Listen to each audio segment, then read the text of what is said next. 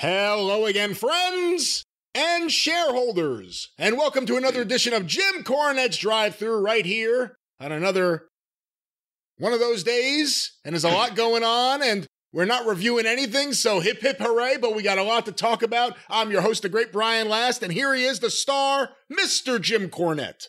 Wait till the sun shines, Willie. You know how I'm always saying, goddamn, I wish it would stop raining, the thunderstorms, the severe storms, the rain, the deluge, the downpour. Now we've been flung to the other side of the galaxy around here. I just saw the statistics that were statistified on the morning news. We've had less than, right at an inch of rain in the past month, and that all came at the end of August, except for like a mere drava, a mere skosh that we had the other day. Not even 0.2 of an inch, I don't think. And the pollen is everywhere. You were making fun of me for hacking and snorting the grass pollen, the nettle pollen. Pollen Thompson. Pollen Thompson is all a big problem, causing people to choke and puke. And I'm being expected to broadcast today because we are once again on the forefront, the vanguard. Is that, pardon the pun, we're out in front of the pack. A lot of people were scoffing weeks and weeks ago when we started talking about this little local yokel weasel that stole our money. People were thinking, well, yeah, Cornette last, they got took, they can afford it, blah, blah, blah. That ain't no big deal. Move on with the programming. And this thing is now blown up beyond any of our wildest dream. And they're not even chasing the original weasel now. There's weasels up and down the chain of command that are being investigated and interrogated and whatever you do to people who have committed heinous acts against the public good. And we got a report on that later on today, apparently coming up from our new friend CoffeeZilla. Make sure you check him out. He's got quite a following, and he's been following Colin Thompson and his ilk around. And that report is coming out while we're doing this program. Is that correct, Great Brian Last? That is correct. It'll be coming out shortly at some point here, yes. So we're gonna be talking about. We know what's going on, the concept of it. We're going to be talking about it within this very show. And also, as you said, no review because, goddamn it, it's my birthday coming up this weekend. And you're already making me record on my birthday, I'll have you know, just so that's out there in the public. That's not true. And yes, you are. Don't put that out in the public. That's not true. I'm not making you record on your birthday. Well, you said, hey, I can't record on Saturday the 16th. Well, what does that leave us? Where does that leave us if you won't do no jobs in a Superdome in front of 70,000 people, baby? Well, first of all, it's not about your birthday. It's about Rosh Hashanah. That's A. B. Okay, I've never heard of this Russian guy or Russian girl, Hannah. Well, it's not what I said. Russian Hannah? It's not what I said. Hey, are you stepping out on Suzanne with some Russian girl named Hannah? Beyond Rosh Hashanah, you said that you didn't mind. You said, you volunteered it, actually, now that I think about it. It is my birthday, but... And I'll cry if I want to. I'll cry if I want to. And I said, thank you, Leslie. It's for the people out there that I'm recording, but it's my birthday this week. And I say, you know what? I'm going to take a couple days off from watching the wrestling this week because Raw Monday, Dynamite Wednesday night, last night as we're speaking to the people, didn't make nearly as much news as all the commotion and the turmoil and the confusion and the bafflement and everything that's going on behind the scenes in all the companies. So we're going to talk about a little bit of that today, and then we'll catch up everybody on the experience this weekend of my birthday with anything that happened actually in the ring, because that's kind of secondary, right? Right. Right. It's true, though. I mean, we said it about all the stuff with Punk. That was the sad reality. All the backstage drama was more interesting than anything they put in front of the camera. And it's been that way for a lot of people for a number of years. As the business changed, you love the business of the business more than what the business puts on TV. Well, that's because that's the only thing that the people know or believe to be real about the business anymore is the business of the business and the backstabbingness of the business. And so that's what they want to hear. They used to think the wrestling was real, so they wanted to hear about that. Now they sit through the shows just to see who's going to punch each other out in the locker room or who's going to own the WWE next year. By the way, Vince, we hardly knew ye. Hey. Only 40 years and you were out. And is that picture real? Can somebody verify? No, come on. You know it can't be. Well, no, but I didn't. Hey, if you'd asked me 6 months ago, I would have said the goddamn Wayne Newton fucking Vegas era mustache and dye job wouldn't be real either. There's a picture going around of Vince and Triple H. Vince has got this fucking shiny purple suit on that you would believe with what he's done to himself over the last few months that we started seeing him out in public again, in public, if you will. You would think that he would wear something like this, and he's got a goddamn, is it silk or satin? It's one of them shiny materials that rich people fart through. Do-rag matching the purple suit on his fucking, he looks like goddamn gay Zorro. I don't know. A gay blade. Do. And you know what? That Moxley missed a heck of a chance to be a pirate with that fucking in his voice. That's the only thing he's got going for him. No, look, He growls good. I saw photos of the entire entourage around Endeavor at the stock exchange, and I saw what Vince was wearing. He was not dressed like that. He was not dressed like the Godfather. I don't even know how to describe it. He was not dressed like that. So he was dressed like if Little Richard was going to an award show. He looked ridiculous. I mean, you can't take away from how ridiculous he looks, but it wasn't like that. Well, that lets me down. Are Kevin Dunn? Did you see Kevin Dunn? Oh yeah, Kevin Dunn with his new front teeth was smiling over the top of Vince's shoulder, so greedily, is because he knew he was getting another several $1 million for doing absolutely fucking nothing. Hey, what do you think Dana White thinks of Kevin Dunn? I wonder if Kevin's going to be taking over the UFC production over there. But no, did you see that it was they couldn't even have choreographed this if they'd had a director for the shot. Because you see Vince standing there in all of his Raymond Navarro glory. Fairbanks. The Black Pirate. And not Alaska. And he's standing there, and the only part of Kevin Dunn you can see is his head and his smiling new teeth peeping around to the side of Vince's head and neck and right over his shoulder, to the point where you couldn't see any other part of Kevin Dunn. It looked like if one of them had been black, it'd be Ray Milland and Rosie Greer in the Incredible Two-Headed Transplant. It was just like Kevin was a growth that had suddenly come up on fucking Vince's trap or something. The trapezoid muscle. Beyond the teeth, I feel like the hair doesn't do him any favors to get away from the comparisons to small rodents. Well, he had to fucking shave it down to the nub because it's patchy. There's places it's summer hair. Some are here, some are not. So it's kind of patchy, and he just kind of shaves it down so you can't tell as much. But he would look, I think somebody halfway snatched him at one point, because there's maybe he got sideways with Brett, and Brett snatched him like he snatched Michaels. He's got a big bald spot in the middle. But nevertheless, that was the end of an era, and Vince goes out like a true pirate. Yeah, how do you feel about that? Just the idea that now it's official. Now WWE is owned by a different entity. You know, a lot of people, it is the end of an era, and a lot of people are saying, landmark moment. And it is in a way, but in a way, at the same time, the WWE has been so big for so long and so removed from what an actual pro wrestling promotion is or would be or has been, that I don't know if they can change it too much more. They can fire a bunch of the people that have worked there a long time and do what they're doing now worse because of lack of experience at whatever. But can they really change it that much more away from pro wrestling than what it is now? Yes. Yes, and I'm sure they will try.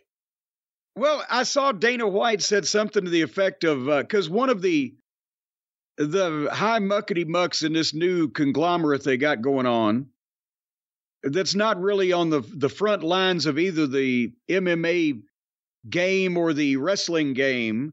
He just, one of the corporate whoever's, said, oh, we want to make sure that every UFC fan is a WWE fan and every WWE fan is a UFC fan. And Dana White shit all over that. He said, he said, there's a very small crossover. Oh, yes. I see. He says there's a very small crossover. And most of the people that like UFC aren't going to like WWE and vice versa. That's why we'll get a bunch of people under our umbrella, but it's ridiculous to think that we can convert one side to the other. That's how he started his fucking business. Was piggybacking the Ultimate Fighter off the wrestling audience. Because before this bunch of sissified, vagina-wearing fucking pussies infiltrated the goddamn wrestling business and made it a combative gymnastics exhibition, it was the same audience. People wanted to see people beat the fuck out of each other, slobber knockers. And that's where am I misremembering history because I've got a brain tumor? Or did he not piggyback the Ultimate Fighter off of the wrestling audience to get established? You could argue that Vince McMahon saved the UFC. The UFC became a phenomenon on pay-per-view in the 90s. Then they lost pay-per-view distribution because of John McCain waging a campaign against it, calling it human cockfighting and barbaric and everything, and the pay-per-view companies felt the pressure and dropped it. They chased regulation. New ownership came in, including one of the former regulators. And Dana White was a part of that. And they were floundering. They had a couple pay-per-views that did okay. I think Ken Shamrock maybe. Yeah. Ken Shamrock and Tito, I think the first time maybe. And then they needed something to save the company. And I believe it was Spike TV. They went to Spike with the Ultimate Fighter, and Vince had to give the okay because it was going to air after Raw. And for the younger folks, we're not misspeaking. There was a period of time where Raw was on Spike. Right. And if there was ever going to be a crossover audience, this was a way to try to test it out. And that series saved the UFC. It saved their pay-per-view business. And it kind of led to where we are today, The Ultimate Fighter, season 1. So, but now he's live. And actually, I can probably believe him now. There probably isn't a crossover because all those people that used to watch wrestling to see somebody get beat up are sick and tired of watching children fucking pleasure themselves at our expense. Any other thoughts about Endeavor's ownership so far?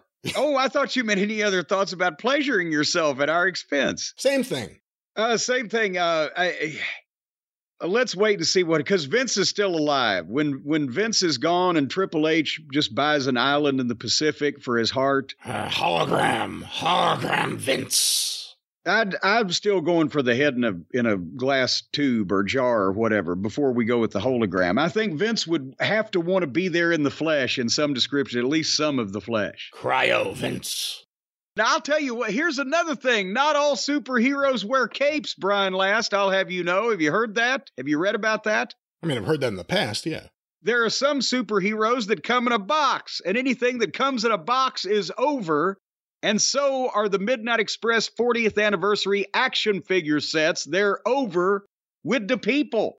They're flying off the shelves. And now, I don't even have an exact count because I let the feather bottoms rest for a day. But there are now an opportunity with the ones that have already been sold and the anxious customers are awaiting delivery of same, which is probably going to happen early. I've already signed the first couple hundred pictures, and the feather bottoms may be fulfilling the pre-orders even earlier than we thought, or at least starting. But also, where was I going with that? Oh, I'll tell you, there are now less than 900. Stop laughing at me. I've had a hard week. I'm very tired. Please excuse me. There are less than 900 people left in the world that are going to get an opportunity to own these things, because that's how many we got left, and they're going fast. So if you go right now to jimcornette.com, click on the banner on the home page, it'll take you straight to the listing, and you can have your very own collector's edition of not only the 4 action figures in a display box, heavily illustrated, but also the 28-page full-color book, the signed photograph reunion picture signed by Dennis and Stan and personalized by myself, and the certificate of authenticity for the package. Get them while they're hot. And as I mentioned, the pre-orders are going to start going out even earlier than we thought. And our Christmas season on sale, where all of our fine merchandise goes back on sale, the t-shirts, the DVDs, the books, the plethora of items, Saturday, October 7th at noon Eastern. Then you can purchase everything. As we took all the other merchandise down to be able to handle the rush of the pre-orders for the midnight sets so we can get them all out to the folks before the holidays. Now we're going to be bringing that merchandise back on October 7th. And again, I've talked to Stan, I've talked to Dennis, and I've talked to Bobby's kids, and they're Dustin especially is grateful because he's got twins coming for Christmas, and he will be able to start getting distribution of the proceeds from this, because all the money is being split equally amongst Dennis, Stan, myself, and Bobby's kids and grandkids, so he'll be able to have a nice Christmas present when he gets his Christmas basket of kids this year. But at jimcornette.com, did I mention that? You did. Well, good. Then mention it again. jimcornette.com. See? We harmonized. That's right. Well, what's going on in the world of wrestling? Oh boy, it's another exciting day and another exciting week in the world of professional wrestling. Let's start with the thing that a lot of people seem to be obsessed with. It came out yesterday, Jim, due to a Freedom of Information public request or public records request that was filed, that All In London had 72,265 people go through the turnstile. That is something that the British government, I guess, keeps track of. So Tony Khan, because he's been so behind the 81,035 number and very forceful in pushing it, a lot of people are using this information as a way to kind of, it seems like they just want to embarrass Tony with it, actually. Well, and I'm not going to be as hard on Tony and his friends as people would think, but first let me explain the turnstile count, and it's also called the drop count, and that comes from back in the old days, back in the black and white days, right? If you attended an event at an arena of any kind, basketball game or circus or whatever the thing was in an arena, some arenas back in the old days didn't have the turnstile gimmick, and then when the turnstiles came in, they were just turnstiles. Some of them weren't hooked up to anything. They were just a way to funnel the people in without them fucking stampeding. But the turnstile count, it was the same as the drop count, because in the old days, I don't know, Brian, if you're even old enough. I mean, I'm sure you've been to clubs or whatever where they tear the tickets manually. But at arenas, that's how it started out. You had ticket sellers at the window that sold you the ticket, and you had ticket takers at the door that when you went to the door to go in the arena, you handed them your ticket. They tore it in half. They gave you back the ticket stub, which indicates that you have your seat and blah, blah, blah. And they would drop the other half into the fucking bucket or slot or whatever that they had at the door.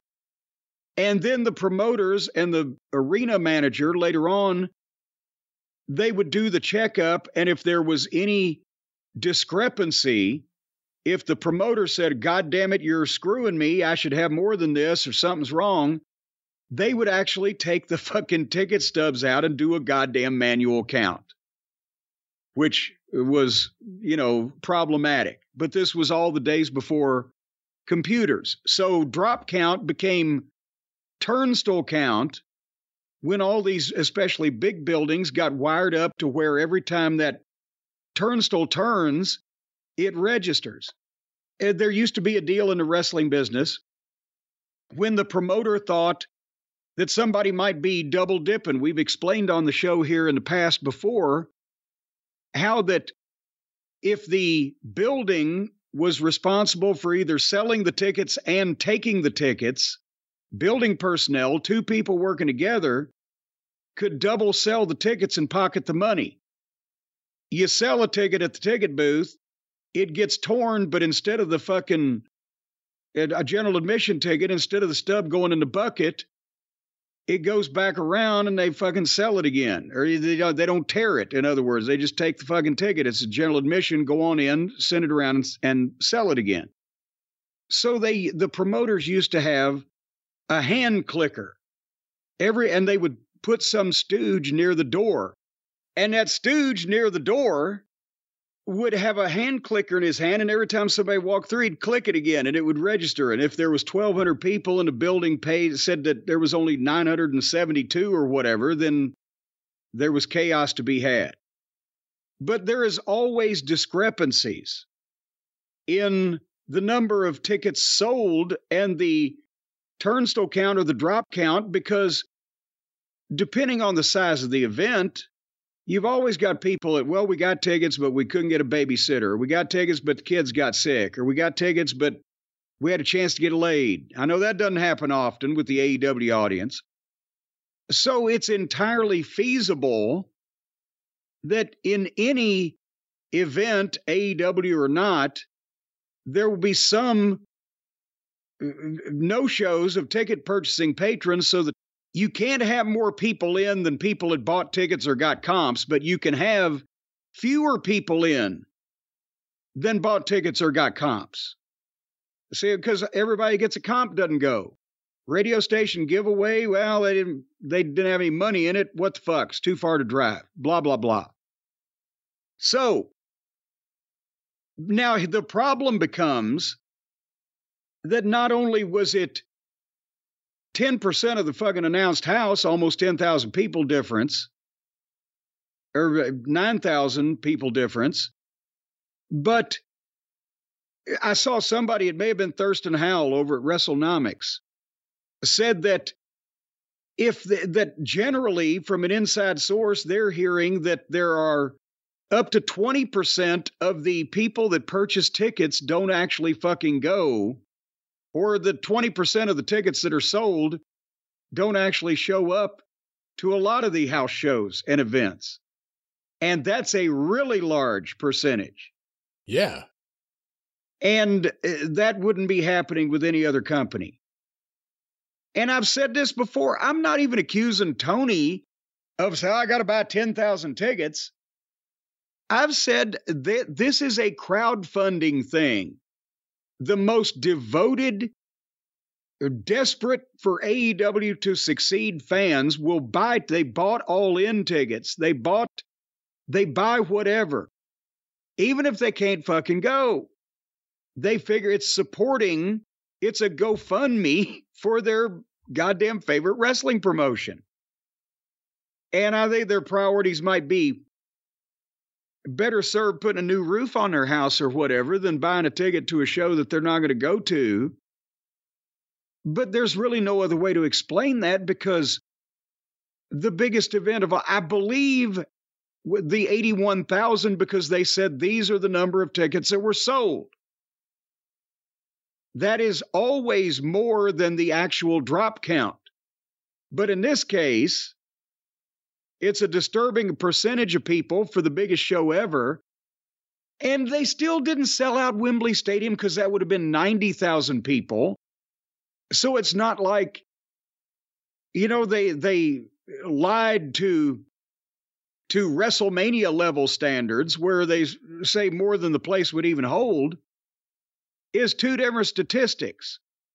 But when Tony came out afterwards and said, oh, I bet there was 90,000 in the building, by the time you added all of the people and the, I guess the roster and the goddamn workers and whatever, because I think he really thought there were 81,000 people that bought tickets in the building.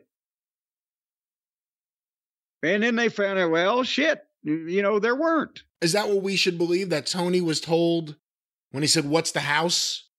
That this is how many people bought the ticket, so he went out there and just ran with that? Yes, well, see, here's because for him to say that there were at least 90,000 people there, that means he thought all of those people were there. And if he had any idea of the turnstile count, that means Tony lied about it.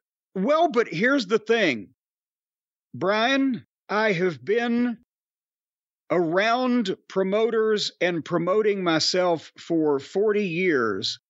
And unless there was an argument amongst the promoter and the building management as to the money that one side was getting and the other side was given or whatever, I've never heard of a promoter asking for the turnstile count. They always, how many tickets did we sell? That's important. So they wouldn't have come up to, well, Tony, we sold 81,000 tickets, but goddamn, the big news is on the turnstile count, that's why this hasn't come up until now, because since it was a bone of contention with people wanting to disprove it, they filed the Freedom of Information Act. But every building has a turnstile count. It's just if the building is a private enterprise, there's no reason for you there's no way for you to get it unless they want to give it to you. But since apparently I would imagine Wembley Stadium and this historic venue is owned by the government or in some way administered by the government, that you can do that. I don't know if you can just go down to the goddamn Yum Center in Louisville or whatever and say, hey, give me the turnstile count for X, Y, and Z, but I know they've got it. I think part of the issue is, and why I think, and it's somewhat unfair, I think, Tony's getting hit with this so hard. Like, look at Tony, look at what he said. Will Ospreay got a fucking tattoo of it, of the number on his arm. It was a big deal. It's his hometown.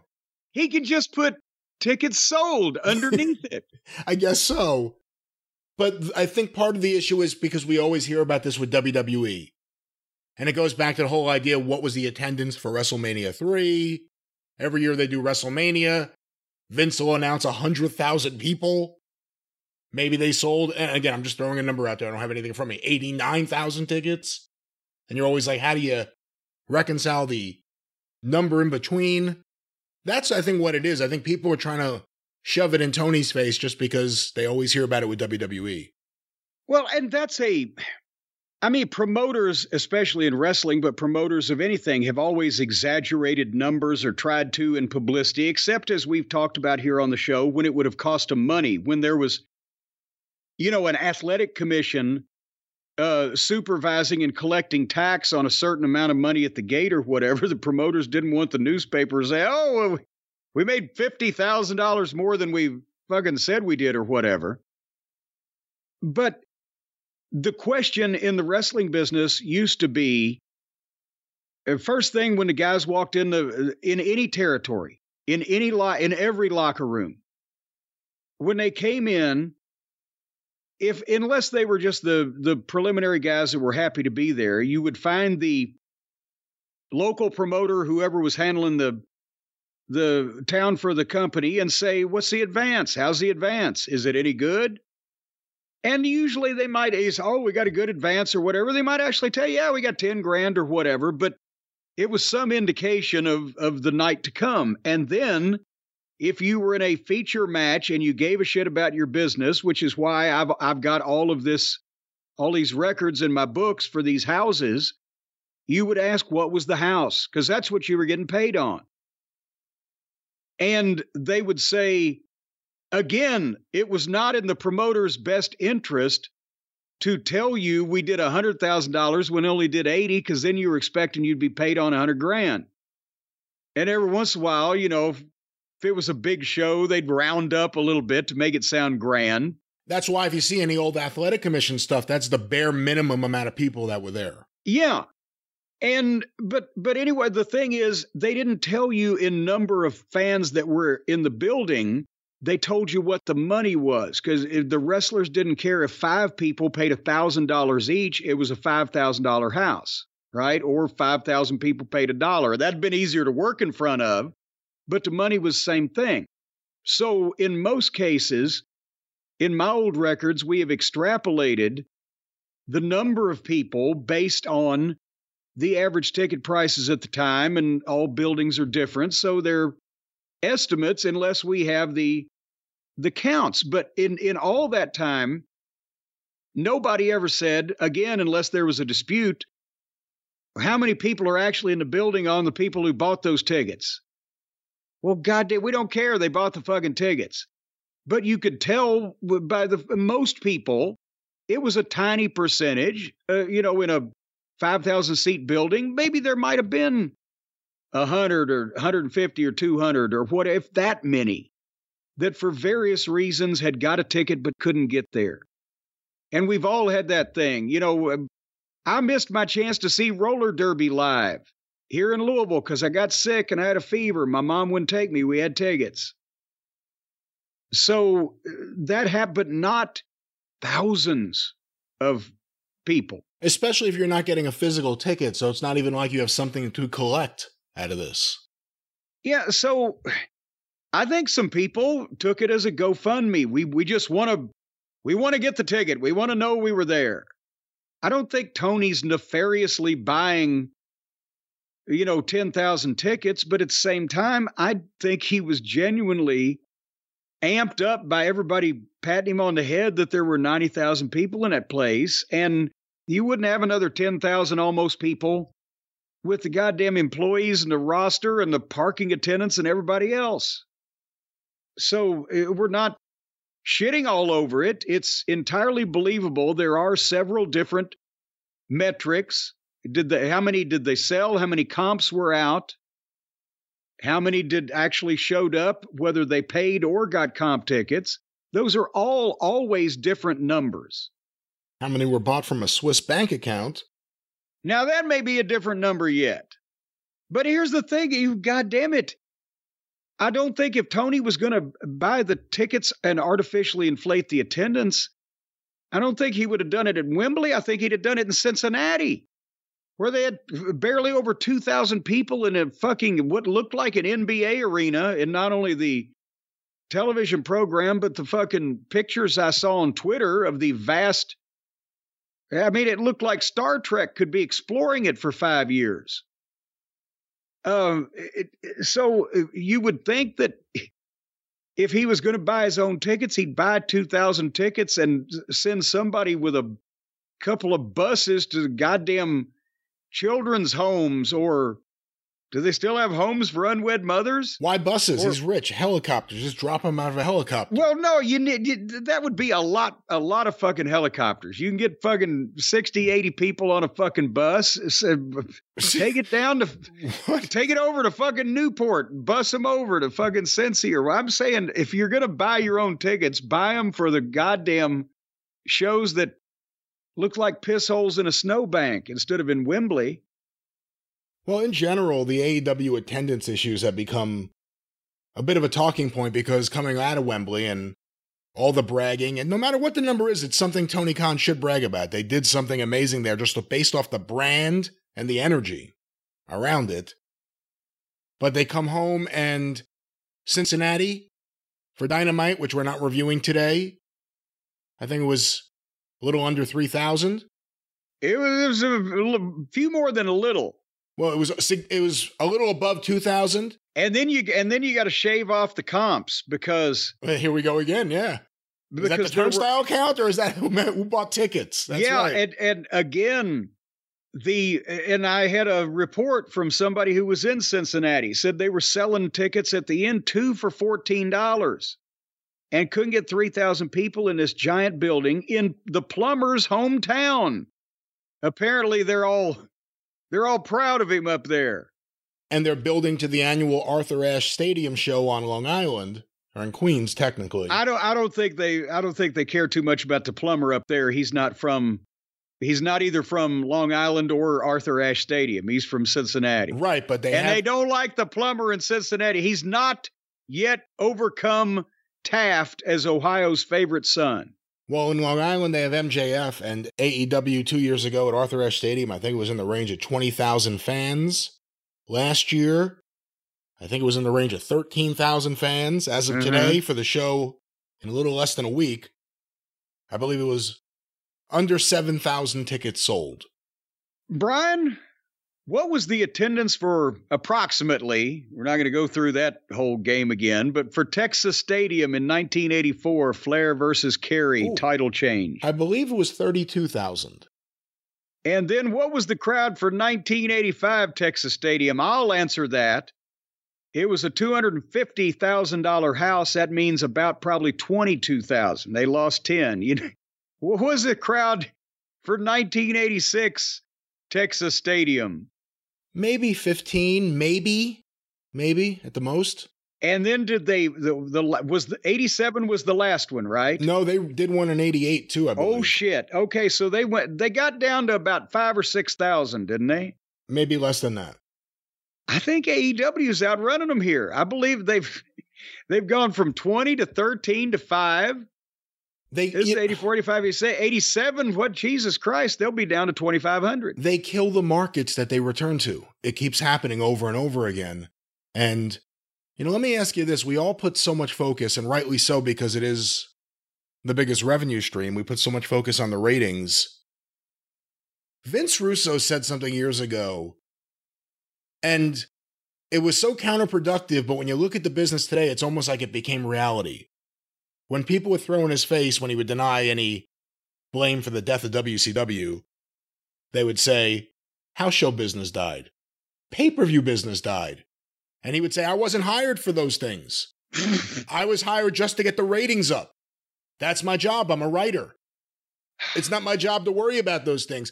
And I think, unfortunately, maybe not with the same thought process behind it, that's what we have now. Everything's about what you're getting on TV. They really don't do much to make it so that you have to attend, so you feel you need to attend. And they're not even getting the ratings that Russo was getting in 99. Well, I'd say that was the frustrating part about him also. For one thing, he never plainly articulated that feeling that he had, which, by the way, is completely ridiculous. And the problem with hiring somebody that knew nothing about the wrestling business was that he didn't even understand the job they had hired him for. In the WWF, when he originally got into business, that still was the main revenue stream for Vince was pay-per-view. But he didn't like it because it was almost all matches and not any of his fucking dramatic effluvia. And in WCW, whether you like it or not, that was still they owned the company. So without the pay-per-view revenue, they owned the network, is what I'm trying to say. So it's not like they had the network paying them a ridiculous amount of money for the programming. They were them. And they weren't hauling in record numbers on advertising revenue on the TV shows, but they still had a business model where they could make millions on pay-per-view and by ticket sales. But dipshit couldn't control that, and that was out of his goddamn... He couldn't be William Shakespeare and Stephen King rolled into one at the house shows because he'd had nothing to do with them. Because you don't need to write house shows, and the pay-per-views were telecast house shows. He just wanted to do the goddamn shit that he could fucking... In his own way, he was Tony Khan playing with action figures, only they were somebody else's action figures he'd been put in charge of watching. And he didn't know how to take care of other people's fucking toys. And with Tony Khan, other than big matches or dream matches for certain fan bases in certain cities, the show is a collection of skits. And not good. This isn't SCTV, folks. This is not Monty Python. A collection of bad skits and then some things around that. I think because of that, people feel they could stay home and watch it. Well, Even and I'm sorry. Go ahead. Well, we don't even know, is Tony behind the skits, or are the boys who are allowed to do mostly whatever they fucking want behind the skits to try to make sense out of the goddamn matches that he makes, because we hear, well, they don't really write our promos for it. Well, it shows in a lot of cases with these mush-mouth morons. But Tony is not a booker. He's a matchmaker. And a matchmaker used to be a synonym for booker that you could use out in public. But they are two different things. Tony writes down matches. It would be cool if so-and-so wrestled so-and-so. And he writes it down. Why would it be cool? What is their motivation? Why are they mad at each other? Why do they want to compete against each other? Who wants to get even with who? What kind of story is told leading up to that? And what's your finish to lead down the road to another fucking clash between these two star-crossed individuals? He don't know that. He just thinks it'd be cool to watch them do their moves to each other. Fuck. You're getting me stirred up now. So yes, you need, besides the fact that I would have to think that even for the AEW fans, watching their live events or their live TV tapings like watching the TV. You see everything constantly all the time, and then at the end of it, what is your motivation to come back next time and see more of the same stuff you see every week with the same people? Because he never gets rid of anybody. And now I know that a lot of the big stars don't want to show up and come to work anymore. They send in tapes and are not seen in front of the people, but still, it's the same thing. There's no program or angle going on that requires you to buy tickets to see matches. You can watch the TV for free and see what MJF says to Cole and vice versa. And the thing they had that might have been attractive was Punk and MJF to settle the title issue that they could have built toward, and that's gone. By the way, CM Punk is still the real AEW World Champion. He was never defeated for it. Regardless of what he does with the belt, that'll be a fact for the rest of everybody's life. He'll be the one guy that was never beaten for that fucking title. So there's no, that's what we were talking about 3 or 4 years ago. How long can the world's biggest crowdfunding operation continue to go on? Tony's a billionaire, or his father is. He can spend all the money he wants on a wrestling promotion. But how much money can the fans spend supporting the promotion? So at first it was, yeah, we'll buy a ticket for all, and we'll buy everything. Now it's, well, shit, they're back in Cincinnati again. I'm a little short this month. It's not first time ever or once in a lifetime or hot feuds. People attend to see hot feuds. Yeah, there's none of that. What's the hottest feud in AEW right now? What is the most, I'm not even going to use heat. What is the most energy right now as a feud? I guess maybe only MJF and Samoa Joe, but beyond that, what is the best feud in AEW right now? Or the hottest? I mean, the particulars will say, oh, well, the BBC hates the other people, whoever they, Yeah, they hate everyone. So there's no feud there. I guess you could maybe argue Omega and Callis. Does that feel like a hot feud? Nothing with Kenny feels hot. Or Callis. It doesn't feel either hot or callous. So that's the thing. They have nothing hot. They were able to ride the positive energy of the creation of the brand for so long. But we always said they're going to hit a wall and they're going to have the traditional wrestling things ready. Well, feuds, angles, booking. They have run through and run past all that and gotten to the point. It's a story that I was told right when I first got in business. I wasn't there. I wasn't even there, but it had just happened. Was that, remember when Georgia Championship Wrestling invaded Ohio, Michigan, West Virginia, started doing the northern tours because that area was dark and wasn't having any live wrestling since the Sheik's territory. And several people told me that they loved going up there working. What was this, 81, 82? 82, 83. Yeah, whatever. They loved going up there because the people hadn't seen live wrestling, and they rang the bell and they locked up and got a headlock, and the people were screaming. Virgin territory was the word that used to be used amongst the boys, where the people hadn't seen live wrestling in so long. They'd pop on everything. They were with everything. You didn't have to kill yourself. Don't run off and leave them. They're screaming as loud as they can scream, right?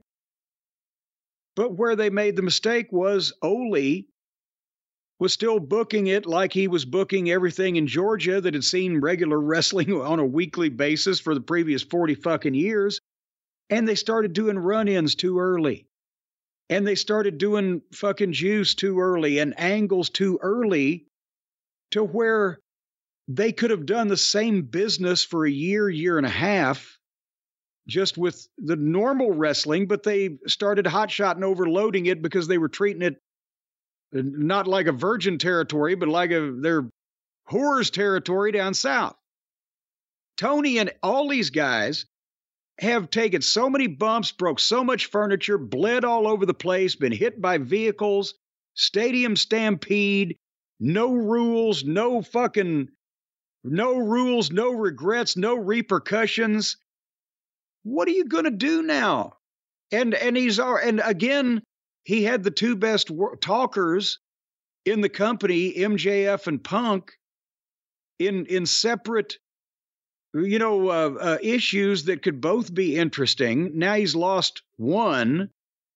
Joe is doing a tremendous job as a heel, but Samoa Joe and MJF can't do everything. And everybody else is just a generic indie wrestler because they don't understand the nuances and the fucking past the superficial understanding of let's go out and do these moves to how to, for the long term, manipulate people's emotions rather than just numb them and make them immune to constant car wrecks. Is there a difference in what people will watch versus what people will pay to see? Sometimes, yes. I mean, you'll watch all kind of fucking horse shit for free, right?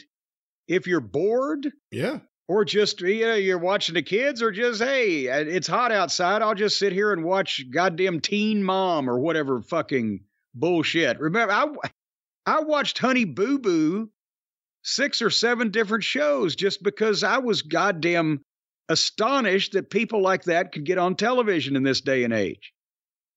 But you ain't going to pay to go look at fucking Mama June's stretch marks. So for several months, AEW TV typically started with an Orange Cassidy match, right?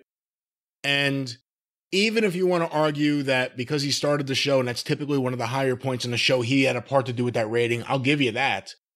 But if you're doing that with him over and over again, but more and more people aren't actually paying to come see him, A, is that a problem if your revenue stream is purely based around ratings and not the house shows or the live attendance? And, well, take it from there, actually. Well, yeah. Again, if you have a television show of any kind, right? What's a big hit is Seinfeld. Seinfeld was a big hit television show, right? Yeah. Number 1. Okay. But if suddenly they had gotten the opportunity, if Taylor Swift said, I want to come into Jerry's apartment in the middle of every show and do a fucking song. Well, she's the hottest goddamn musician in the world, and a bunch of people want to watch her too, and I'm sure they pay to see her, so they'd watch her for free. But does it fit the fucking show? Just because you've got a segment of the audience that will watch ironically, as the kids say, for this fucking clown, this joke, this parody of wrestling. Oh, he's making fun of all the fake shit that the rest of them do. He should divide up the 3 shows. Dynamite should be the wrestling show. Rampage should be all women. And then Collision should be like the AEW Comedy Hour. Well, but give all audiences what they want and let's see what happens.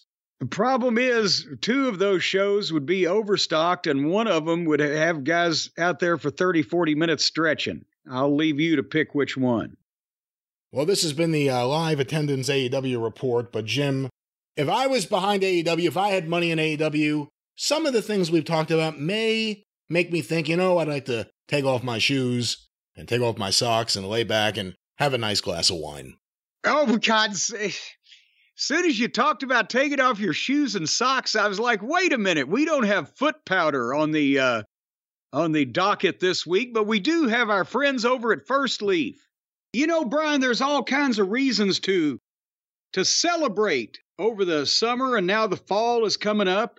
You can celebrate family get-togethers, barbecues, pool parties, vacations, camping trips in the fall, the crisp air out there amongst the trees and the blossoms and the birds and the chipmunks and the squirrels and the rabbits and the raccoons and the coyotes and the bears, all that type of thing out while you go camping. You go camping a lot, don't you? Never.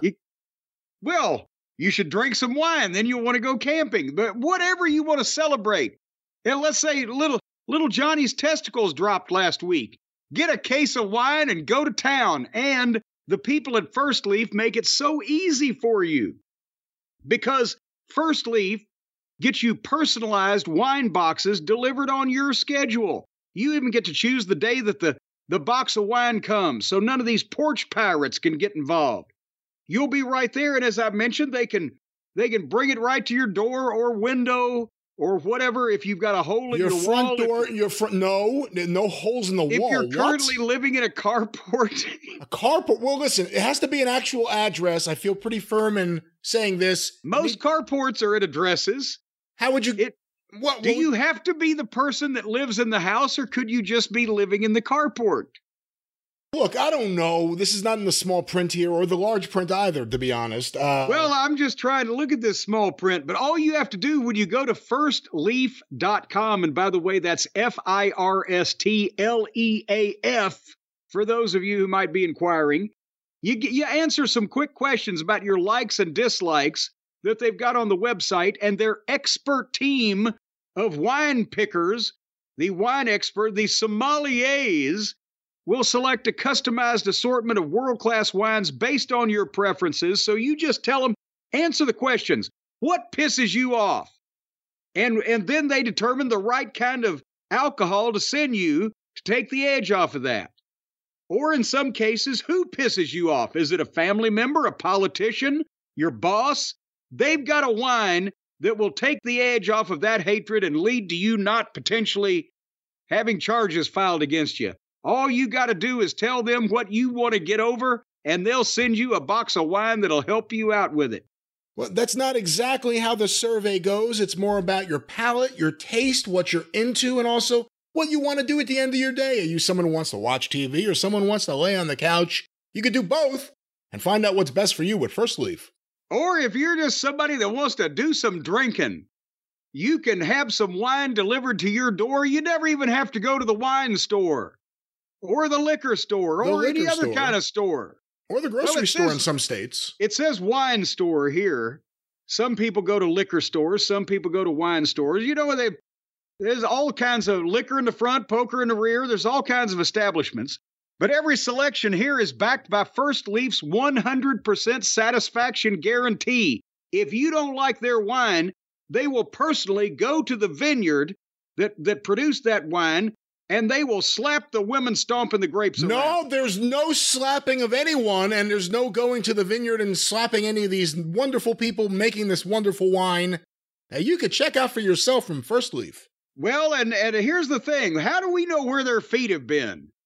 That always, ever since I saw I Love Lucy, that bothered me. What if there's corns, calluses, carbuncles, cankers, ingrown toenails? Anyway, that doesn't happen with First Leaf because they're quality merchandise here. They make sure the people stomping the grapes for this wine are wearing fucking boots, covering up all that ugly toe rash and everything. I think we could say that there's no one with any toe rashes, but we don't know for sure what method is used to create this wonderful wine. But we know that you could check it out today from First Leaf. That's right. To make sure you've got great wine when you want it this summer, you got to try First Leaf. Just head over to tryfirstleaf.com. I already spelled First Leaf. Tryfirstleaf.com/JCE. That's where you go. Try firstleaf.com/JCE. Sign up. You're going to get your first 6 hand-curated bottles for just $44.95. They have picked these bottles out amongst all the bottles in the world. These are some of the best bottles. And then they took some wine and poured it in there. These bottles are beautiful. Go to tryfirstleaf.com/JCE and get your first 6 bottles of wine for under $8 a bottle. This ain't no Thunderbird. It's not even Ripple. And Brian, I've told you many times what you get when you cross eggnog with Ripple. Egg nipple. It's not that. It's quality wine at an affordable price that the whole family can get stewed on. Try firstleaf.com/JCE. Well, Jim, of course, First Leaf is a place you can go for a variety of reasons. You brought up celebration, and someone who, I guess the word is out, may potentially be celebrating a job change is someone who we just recently were reintroduced to, and that is Jade Cargill. Have you been following this? Yeah, it's not hard because everybody is talking about, once again, the illustrious Jade Cargill now is headed to the WWE from all the reports that we've heard. Well, the report came out last night. Fightful Select, Jade Cargill is believed to be finishing up with AEW. Sources within the company tell Fightful Select. Sources within AEW and WWE both believe she's headed to WWE. And then it says full story coming to Fightful. We don't have their full story, but I think the news is there. If it's true. And, and if it isn't, why would it be there? So you got to assume this is happening. Well, you don't gotta, but you... Well, you almost gotta, because it sounds like something that would happen. Because again, I'm sure that Jane thinks that a bunch of people knew who she was, because she said that on Twitter, that, people knew me before the wrestling. Well, we didn't. You weren't on fucking national television before, so whatever the fuck. But she's never had a match. She's never been involved in the wrestling industry. They find her hanging out with Shaq. They train her at their own expense. I don't think she paid to go to wrestling school. They probably paid her while they were training her, right? And then... Well, she did some training before. I remember, I think we talked about it. She did train briefly in a few different places, I think, before she got there. And she had tried out for WWE, I think, a long time ago with maybe some other people who ended up getting in. She tried out before she got to AEW. Yeah, and they were probably thinking, well, we don't really know if this woman's going to be committed enough to this, because she seems a little flaky about it, because she thinks she's somebody already, so we'll pass and see if she is serious enough to actually get into business. That's probably what they thought after hearing all this, because that's the point. AEW, they find her, they train her, they pay her, they put her on television, they have her win 69 matches in a row, even though there was never a long program with anybody or a rivalry. You mentioned it was almost like 2 different women's divisions. She was given her own belt that she was the first holder of. They put her over, even though, again, no great rivalries, no great promos, no main pay-per-view matches, or they just have her come out and win every week that you see her until finally she does one job and then leaves and says, kind of fuck it. And then apparently, because she's still under contract for some extent, they bring her back. She beats up the goddamn top girl in the company, and then they book them against each other, and she does one more job to Statlander that hasn't even aired yet. And now, see you later. What the fuck? Between her and Pockets, they've had like over 100 and something wins with like fucking 4 losses amongst the 2 of them. If you gave, I don't know, Samoa Joe that push from the start, or even a Jay Lethal, for heaven's sake, or any other member of the fucking roster that people could take seriously and that knew how to fucking lock up before they walked in the company and signed a contract. If you gave them that kind of push, what do you think might happen? Maybe they'd actually do something to draw some fucking money. You know, the thing about Jade is, though, with all the faults, she's someone that showed at times she could pop a number. This is with no feud. No true character development other than telling Tony Schiavone to cut the shit and calling TBS that bitch show. There really wasn't much else. She had a couple different managers, I think, right? And then she's had a few different people in her stable. They all kind of just came and went without any kind of big feud. It never went anywhere. If you're her and you do want to go forward in wrestling, and you're at this point, I guess, contractually, would you want to go back to AEW, or would you want to take this as your shot to go to WWE? And also with that question, you brought up she's an athlete. We may not have known her, but she was an athlete. If you come from a system of structure, of coaching, of seriousness, it has to, I mean, it's going to be night and day for her to go from AEW to WWE. Well, yeah, and there's no way to tell because we don't know her personally. We don't know what her mindset is. You were asking me if you wanted to go further, would you stick with AEW? Well, no, I wouldn't. But is this something she's serious about, or was this, she was serious about her, what sport did she play? Volleyball? What was going on? Basketball? I thought it was basketball. Okay, well, I'm seriously couldn't remember. She was serious about her basketball. Was she thinking that, oh, this is the wrestling, this is fun, and I'll go out and be a star and look at my body and they'll put me over? And, was she taking it like that? Or was she thinking, I can do this, I'll be a big star and I'll make a lot of money if I get good at this. But now I've reached an impasse with this company I'm at because they don't know what they're doing. Is she that motivated and bright to figure that out? See, I think it's that just because without knowing this unique situation, if you are one of the people that decided you wanted to be a wrestler or started watching wrestling within the last 15 years, 20 years, it's WWE. You saw WWE and you thought I could do that. I mean, you heard Britt Baker say it. I saw the Bellas and I said I could do that or I wanted to do that. Did Cargill see anything, or did she just get offered? Was she Lex Luger? What I'm going to say is even in that period of time, if she's getting offered that and this is what she's seeing there, and then she goes to AEW, and while she's in AEW, what can we also see? She's not on Wembley. She obviously thinks really highly of herself, and I'm not saying that's wrong, but she's not on Wembley. She sees what WrestleMania is. She sees the way Rhea Ripley and Bianca Belair and the women there, the top women there, are presented.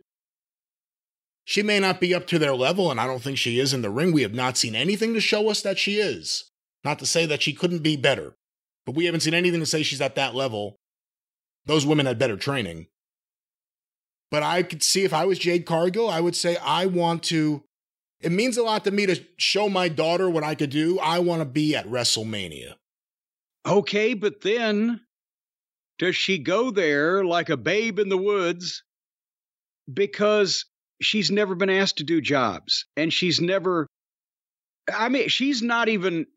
experienced going to small towns for no money or shit shows or that type of thing, but she's never experienced not only a company with structure, as you mentioned, but also where she's not going to be treated like the star, the big deal. You don't have to put people over. Yeah, I mean, we don't know that anybody ever asked her to put anybody over and she ever said no. But now that she's used to this, and it ain't going to be that way in New York, is she going to go, well, why should she beat me? Is it going to be like one of the Ultimate Warrior things, the Hellwig in Memphis? Well, why should I put that fat guy over? He couldn't really whip me. I mean, if she's smart and dedicated and has kind of got a grasp on what this is, she'll do well. If she has been catered to by these people and gets the culture shock of going into the WWE, she may not do well. With that said, if she showed up in NXT and started doing jobs, I would have a problem with that. I think because she is coming off AEW TV and she was, again, one of the people that popped the number, you can't bring her in and do that WWE thing of, we're going to teach you a lesson and you're going to lose right away to our champion. No. But she also can't expect to go in and work 1 day a week and win for 3 years. That's right. You know, she shouldn't be beaten out of the gate just to prove something. If you don't like her attitude or you're not sure about her attitude, don't fucking hire her. But if they bring her in and push her as a star, yeah, she's going to have to put Rhea over. She's going to have to put Becky over. She's going to whoever at some point. It's not going to be for 3 years. We're just going to give you 10 minutes to go out there, pose, beat somebody, and pose again. If Tony was aware, and I would think that he would be, that the contract was coming up, that she had limited time left, if there was even the thought that the story could get out, why would they put her back on TV? To beat up Chris Statlander. To beat up the champion. But, and then they taped, I saw this on Twitter this morning, they've taped the match already. Statlander beats her. She did a second job. Oh, I didn't even see that yet. Yes. Really? But, well, and that's the thing is, this was like, goddamn, I'm double parked. So I'm going to do this angle. I'm going to do that match and see you later. She's been training with Eddie Gilbert. Oh my God. That's a deep cut for those who know, they know. But that's what I'm saying is this had to be a sperm of the moment thing. And maybe did she say, well, I'm not coming back, so you can just pay me, or elsewise I'll come back and do one thing you want me to do, and then you can let me go, or something like that? Was that it? We don't know. I'm sure we'll find out. Was it, I want to go to WWE? No, you still have some time left on your contract, so we have you for another 2 weeks. So we're going to put you on TV? Is it worth it? That's the question. Is it worth it if you have someone for a month left and everyone knows they're leaving? And this has happened before. Is it worth it putting them on TV? Well, and did they think that when she left before, after losing her first loss, that she was just going to quit wrestling? But now they've heard she's going there, so they want Tony's. Well, she's got to come back and put Statlander over first, or I won't let her out, or maybe her contract. They were just running the contract out anyway. But they heard this. We've got you for 2 more weeks, so hustle up over here and put this girl over. And remember, it's not Vince running the show anymore. It's a different system now. He's maybe the CEO or the chairman, but the people running the show, this is the entertainment business. Even though it's UFC and WWE, these are people that come from Hollywood. These are Ari Emanuel's maybe the most successful Hollywood agent of all time. So for a Jade Cargill, if you see yourself as a star and you want to be a star, I'm sure these guys know what to say so that you realize you have a better chance of doing it here because of the flywheel than you would anywhere else. Well, I hope Jane's movies are big hits. She doesn't have movies. She will once she cuddles up to Ari Emanuel. Jade versus Rhea Ripley. Ooh, that would be a test of Rhea's abilities at this point. Maybe we could finally get the finish of the Jade Cody Brandy feud. Now there you go. Come on, that'd be great. There you go, because that way Brandy could come out, and once again, it's open mic night, bitch. Brandy's taglines are better than Cody's taglines. Yeah, Brandy's not, what do you want to talk about? She's like, it's open mic night, bitch. She's like, I'm from Detroit. That's what it becomes. Actually, I thought she was from Hamtramck, but I digress. Well, Jim, let's get some more things here on the show. A lot of people have been sending in a lot of different topics throughout the day, and I am pulling one up right now. This one, I'll actually go because it's posted on the Cult of Cornette Facebook group. James Lingford posted this. It's apparently Brian Alvarez tweeted out, Vince is gone. We can stop laying chin locks already. This is old, though. It says September 20th. Vince is gone. I think we can stop laying in chin locks already from last year. And Dustin Rhodes had responded, as long as we all have pro wrestling, the audience wants to be told a story. Chin locks, when used right, give the audience time to get behind the babyface. It's not go 0 to 100 the whole match. Gotta let things breathe. There needs to be moments to get the story across. Now, again, this is an old tweet, but several people... What this is a reasonable adult speaking to a fucking petulant child. I was going to say several people this morning, for some reason, this must be going around, have been sending this in, but what are your thoughts on chin locks and the discussion here? Well, I can understand why Alvarez doesn't like chin locks, because at his minute microscopic size, if he was to put one of those fucking buggy whip arms, the muscles on his arms look like mosquito bites on a strand of spaghetti. If he was to wrap one of those around a grown man's neck and start squeezing, it would look ridiculous, so he can't do them. So he thinks they're bad. Wrestling was not meant for 5'6", 140-pound gymnasts to vault off of each other. It's a wrestling contest, and a chin lock is a way to hold a motherfucker down. The only reason you shouldn't do it is if it looks completely ridiculous because you are the size of a fucking festering flea. So I guess that's why. What is... Again, last week he told Austin Theory, quit with the boring 90s style of wrestling. You know what? That must be why this is going around. People must now be seeking out like different things he is saying. Yeah, different stupid opinions that he has expressed. The boring 90s style of wrestling, when wrestling was 10 times more popular than it currently is right now. That was boring.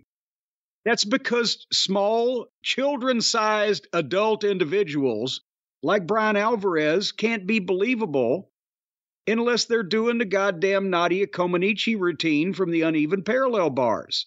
And that's just something to look at.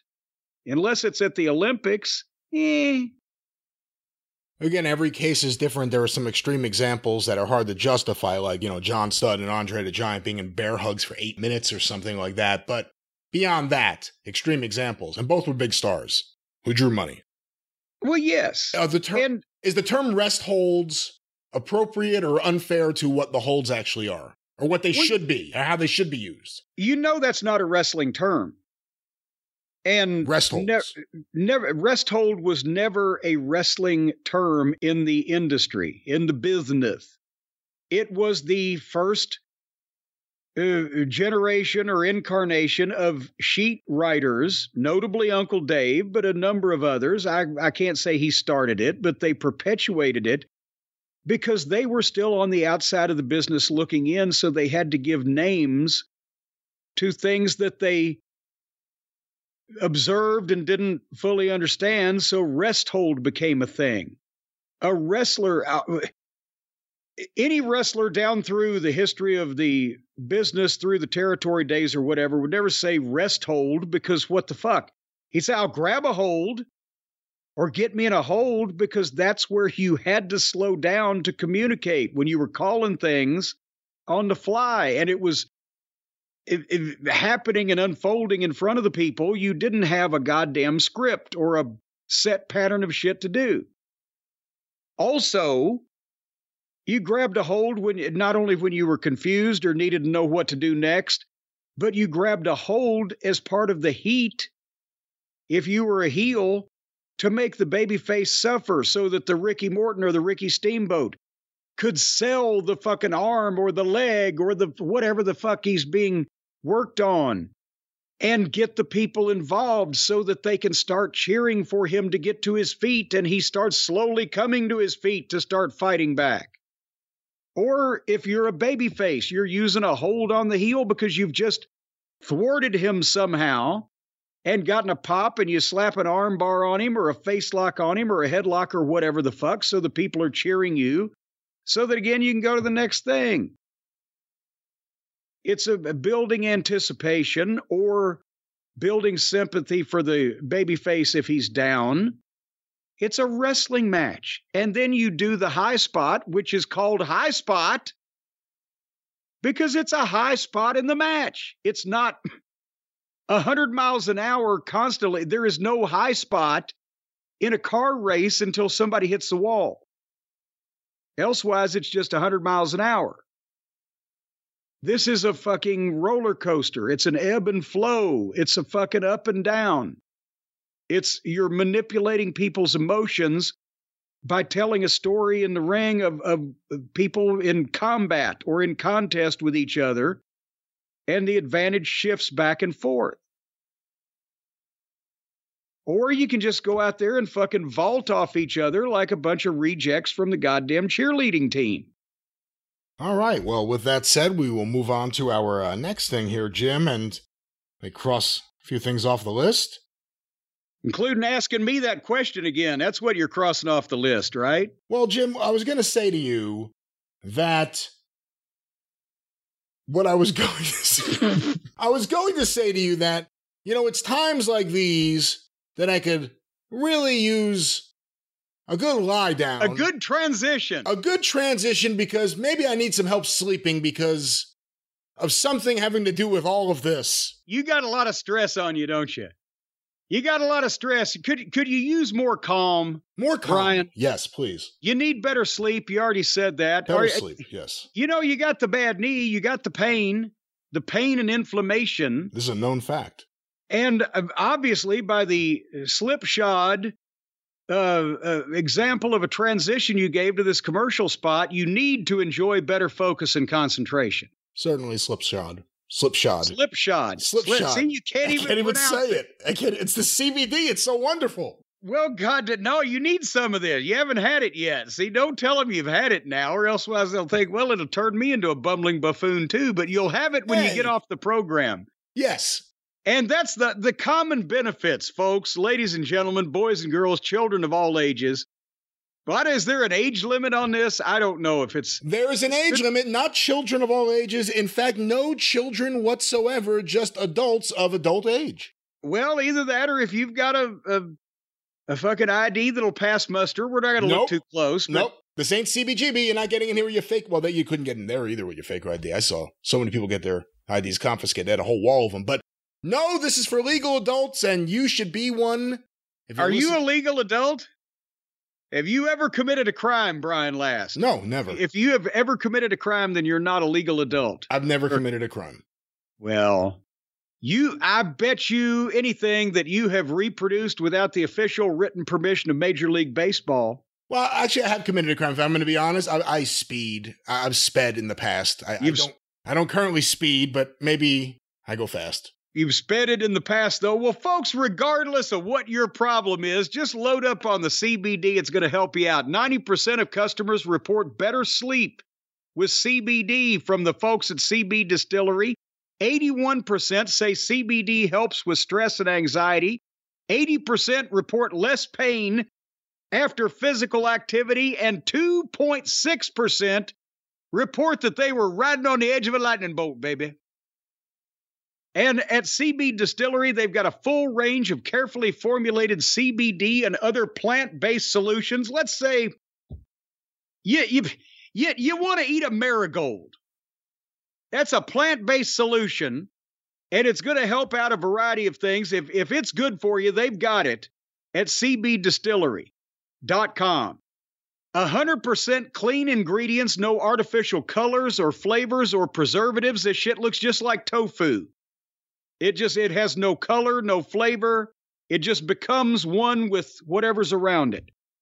And the best part about all the products at cbdistillery.com, recommended by Dr. Kevin Fry, who is a Mayo Clinic trained internist and prevents health on a regular basis.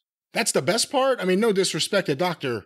Kevin Kline. Is that his name? Kevin Kline? No, Kevin Fry. Kevin Fry. Kevin Kline's an actor. He was in Silverado. No disrespect to Kevin Kline or Kevin Fry, but I think the best thing are the actual benefits of the CBD, not the doctor behind it. Well, you know, it's coming from a good place, and it's not dangerous. It's recommended by a doctor. He went to the Mayo Clinic, and he's a preventive health specialist, not a specialist in preventing health. I guess that's the same thing. Is it flammable or inflammable? I'm not sure. There have been over 2 million satisfied customers at cbdistillery.com.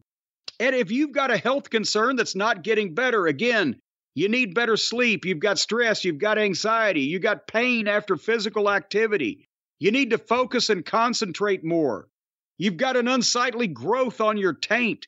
Whatever your issue is, and it's not getting better, well, this won't cure that. Well, this won't cure that. Let's make sure we specify this will not cure any sores on your body. After it gets past the size of a rutabaga, then you're on your own. A rutabaga, really? You cannot use this shit on any growth that's bigger than a rutabaga. But you can try CBD from the source that we all trust, and that's cbdistillery.com. And right now, we can put you on the right path, folks. As long as you do not have any growths on your body bigger than a rutabaga, you can get a 20% discount by going to cbdistillery.com and entering my code JCE for your discount. No prescription required. You don't even have to get your mother to write a note. Kids, get your parents' permission before ordering. cbdistillery.com, promo code JCE, 20% off, as long as you don't have a growth the size of a rutabaga. CB Distillery.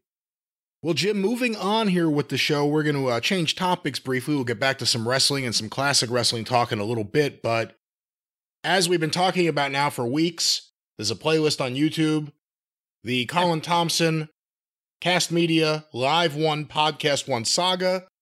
We've been a part of it. We've been following it. We've been hoping that We've been breaking it, but we've been hoping that others would pay attention to it. And we've been very busy behind the scenes talking with a lot of different people. And here, as we are recording, a brand new video by CoffeeZilla came out. The name of the video, by the way, let me get the exact name, Exposing a Podcast Scam. And it's on YouTube right now. It's on my social media. Jim, what are your first thoughts about all this? You know, I got to be honest, I didn't know of Mr. Zilla's work. I'll call him Coffee. I feel like now we're all on the same side.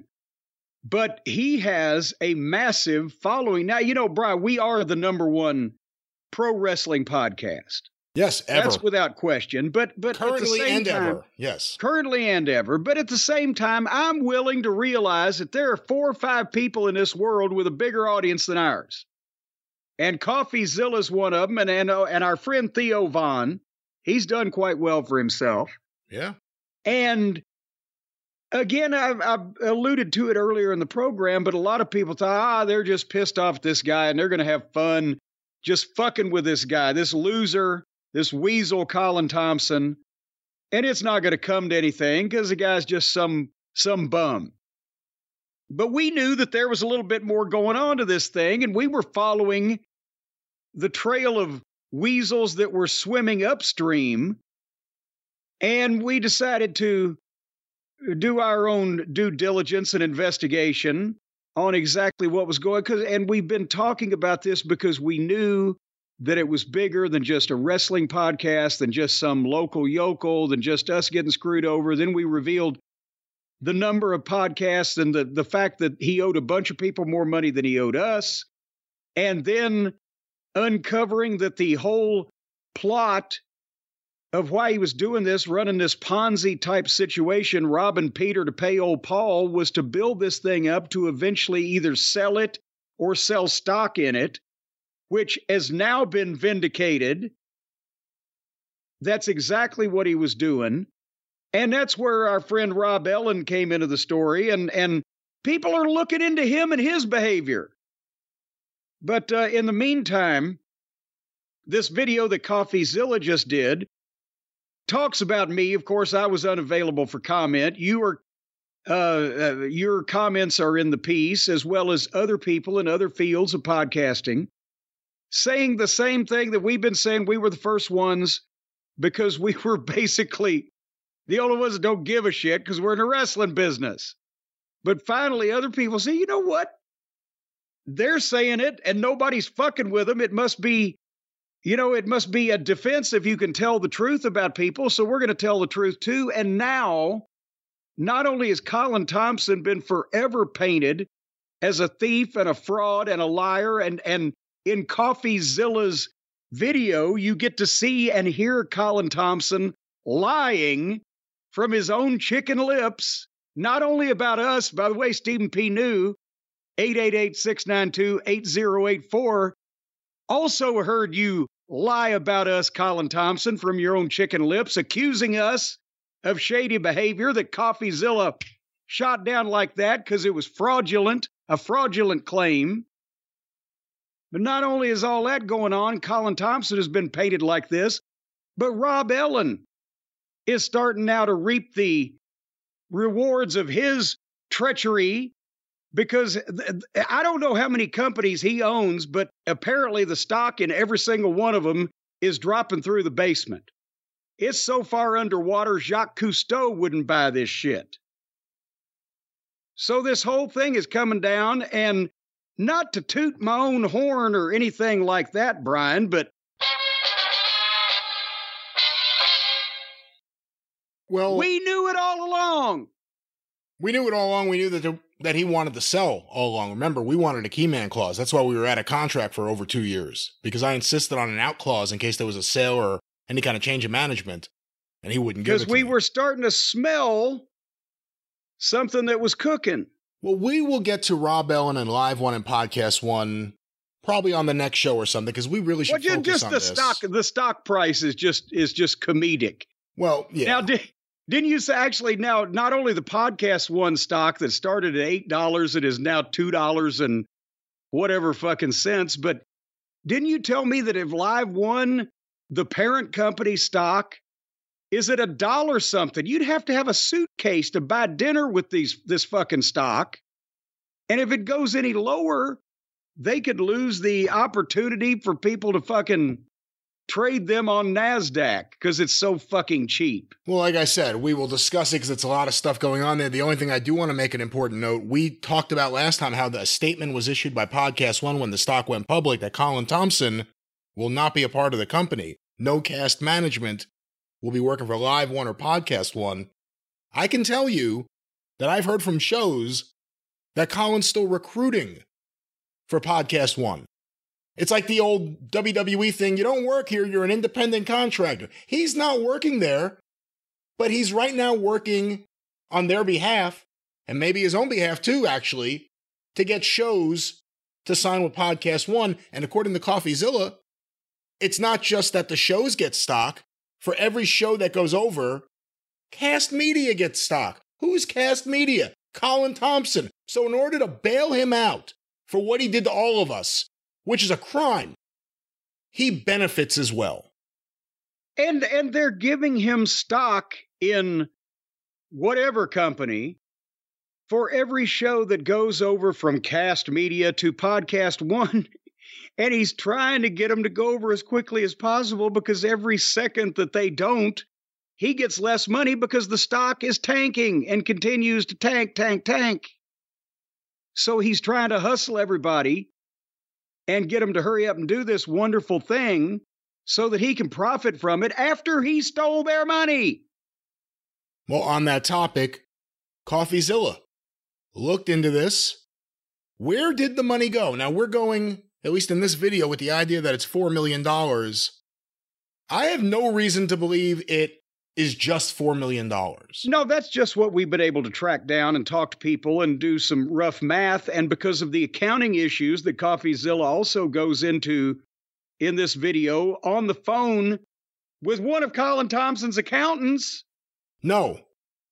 Wasn't it? It was his partner, right? Was that an accountant? It was a former business partner. Okay, former business partner. He didn't know how Colin was getting those numbers.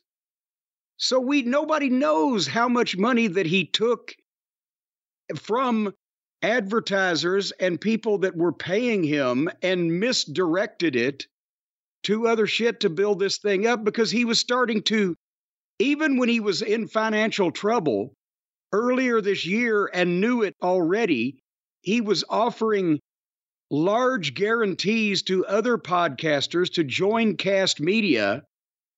Apparently, he was taking the money that was coming in from advertising from existing shows, and while he was leaving us and them twisting around, he was giving that money to these new shows to sign them up to Cast, to make Cast artificially look more elaborate and more extensive and more profitable, try to unload it through his friend Rob and do this stock scam.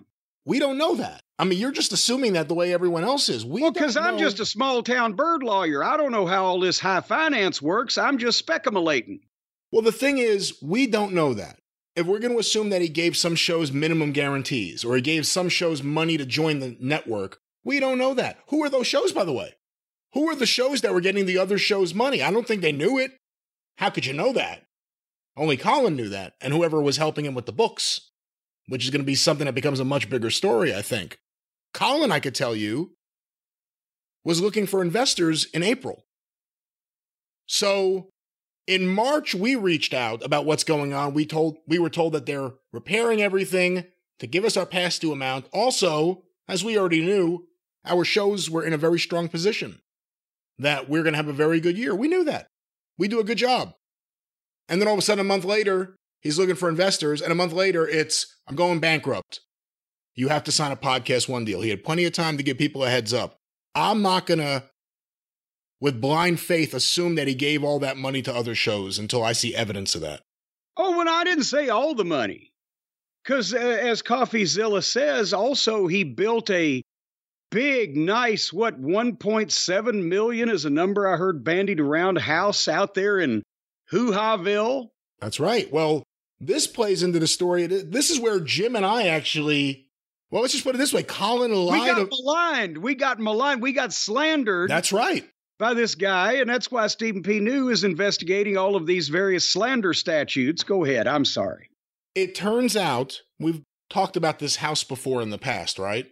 We heard that he had built a custom home. All of his employees that are either suing him or quit or ran away from him like their heads were on fire said, yeah, and meanwhile, he's going to Hawaii all the time, and he's taking these elaborate vacations with his significant other, and he's got this brand new couple $1 million mansion house out there in some resort area of California. Well, and how does that happen? Well, he says that, well, what happened was CoffeeZilla starts looking into the house, right? Finds out that Colin's house in June, at the end of June, and based on what I know, I believe it was 2 days before the internally discussed closing date for the cast asset sale. So the end of June, Colin goes and moves his house into a trust, and the trustee is an LLC in Wyoming. For those of you who don't know this, Wyoming is now one of these safe havens where people put some of their assets, and it turns out the company, well, let me just say this. He put it all into Wyoming, into a trust overseen by an LLC. Looks suspicious, right? Looks like he's hiding his assets ahead of bankruptcy or being sued. CoffeeZilla asks him. He says he had to do that because Jim Cornette and these shows had threats and listeners have been threatening him and his family. So, because of that... Because we told him where he lived. We gave out his address. He said specifically. Yeah. Yeah. He said specifically. We gave out his address. And because of that, him and his poor little family were getting all these threats. The problem is, he said we did that so it caused the house to be moved to Wyoming. That happened at the end of June. We didn't go public on the air until the end of July. He lied. He made that up. And also, CoffeeZilla listened to, since we've been kind enough to put these clips on YouTube labeled clearly where everybody can listen to them in their entirety, he listened to them. We can give this fucking guy's address. That's right. We didn't say that it was 2414 Spring Hill Drive, Calabasas County, California. Well, the point is, he made the claim that it was because of you and this show and us giving out his address, so he had to go into the LLC despite the fact that... And he used your time machine. Yeah, it's a chronological impossibility that happened. So then, when called on that, he said, well, actually, Brian Last threatened it in the emails in May. You may remember those emails, folks. I read them on the air. Yes. CoffeeZilla has them. CoffeeZilla went through them. CoffeeZilla said Brian Last did nothing of the sort. The only thing Brian Last said was that he's going to remind the listeners over and over again that Colin Thompson of Podcast One stole his money. And I am. And I am. And we are. And we have. I mean, we've done everything. And we're continuing to do this. So he then got called on that. It turns out the website he used to form this LLC, they specialize in asset protection. They say that they will help you hide your assets from judgments. And Colin's response to that was that he doesn't write the marketing material. So the same guy that when Pod News got in touch with him about this, sent him a link to an article about libel law. This snake, who all of a sudden, you go watch this CoffeeZilla thing, I don't know if Colin sat at home and watched Sam Bankman-Fried and thought, this is a good strategy. I'll pretend that I'm just some doe-eyed knave who had no idea what the fuck I was doing. Oh, I didn't know. I was trying to help everyone. No, you weren't. You were pocketing the money. You were obfuscating.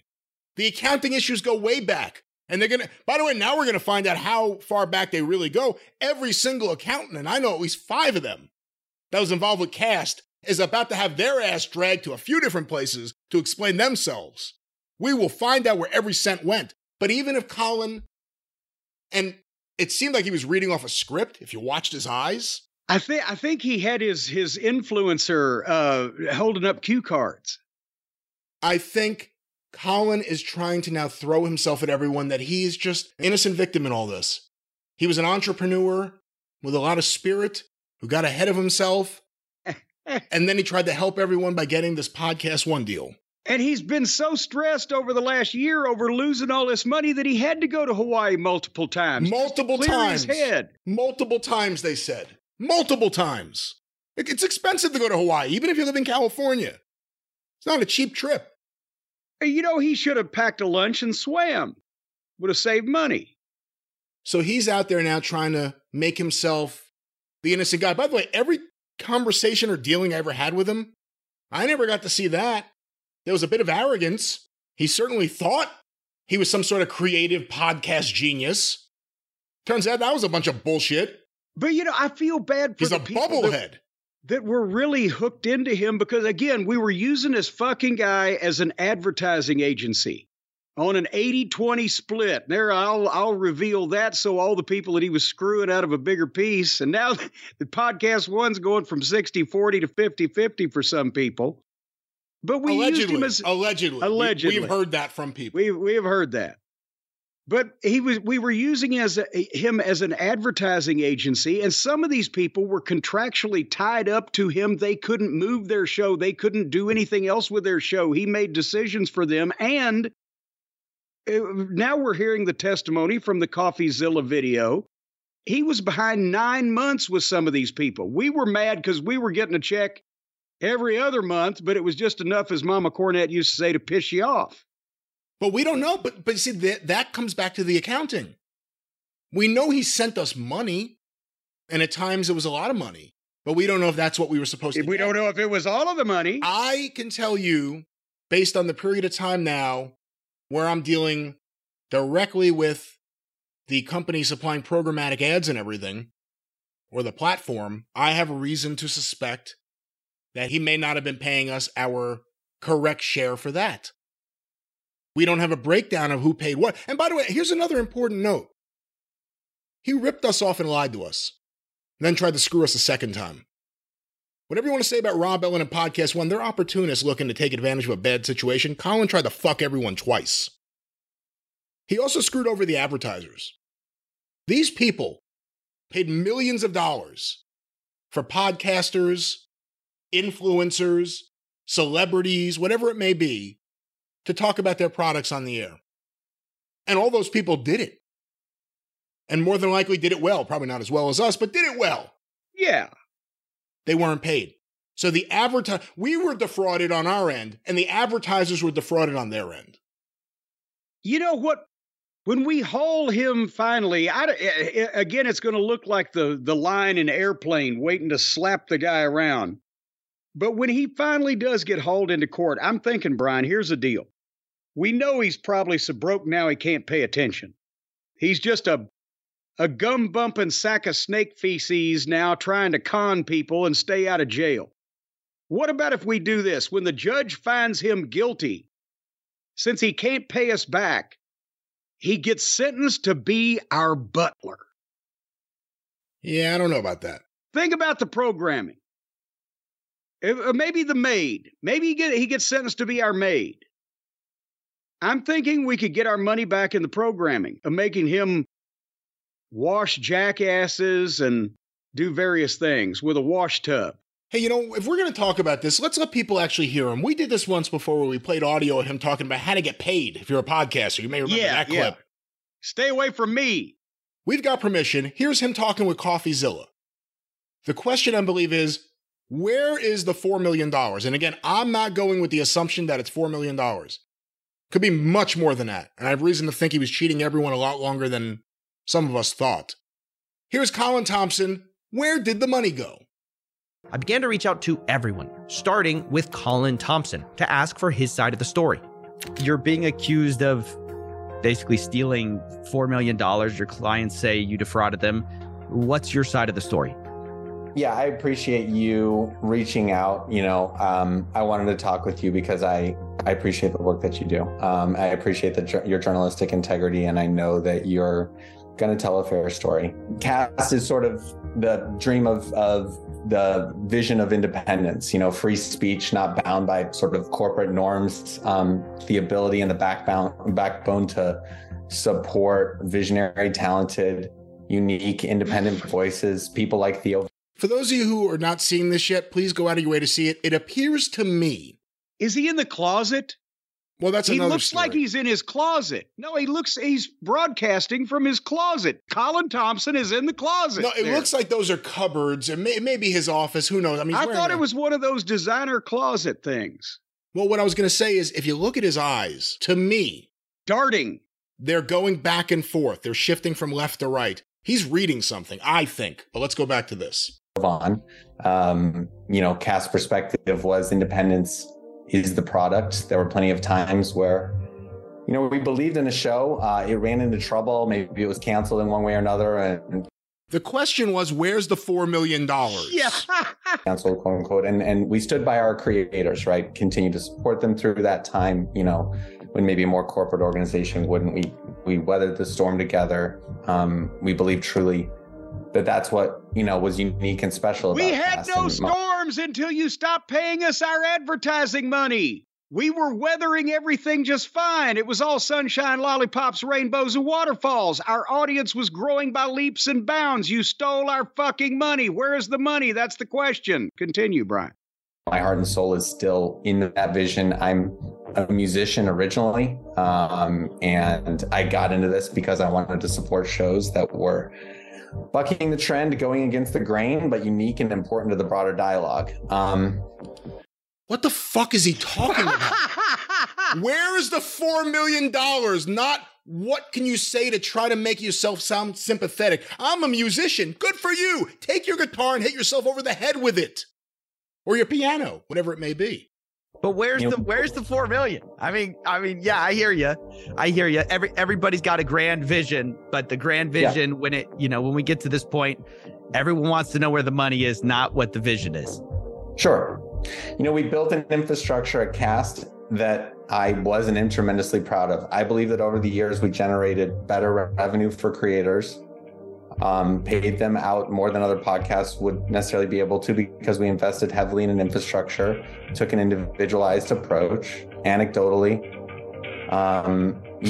But you're saying you pay out more, but that's another word. He's just throwing words in there. Spouting out words, loud noises. Anecdotally.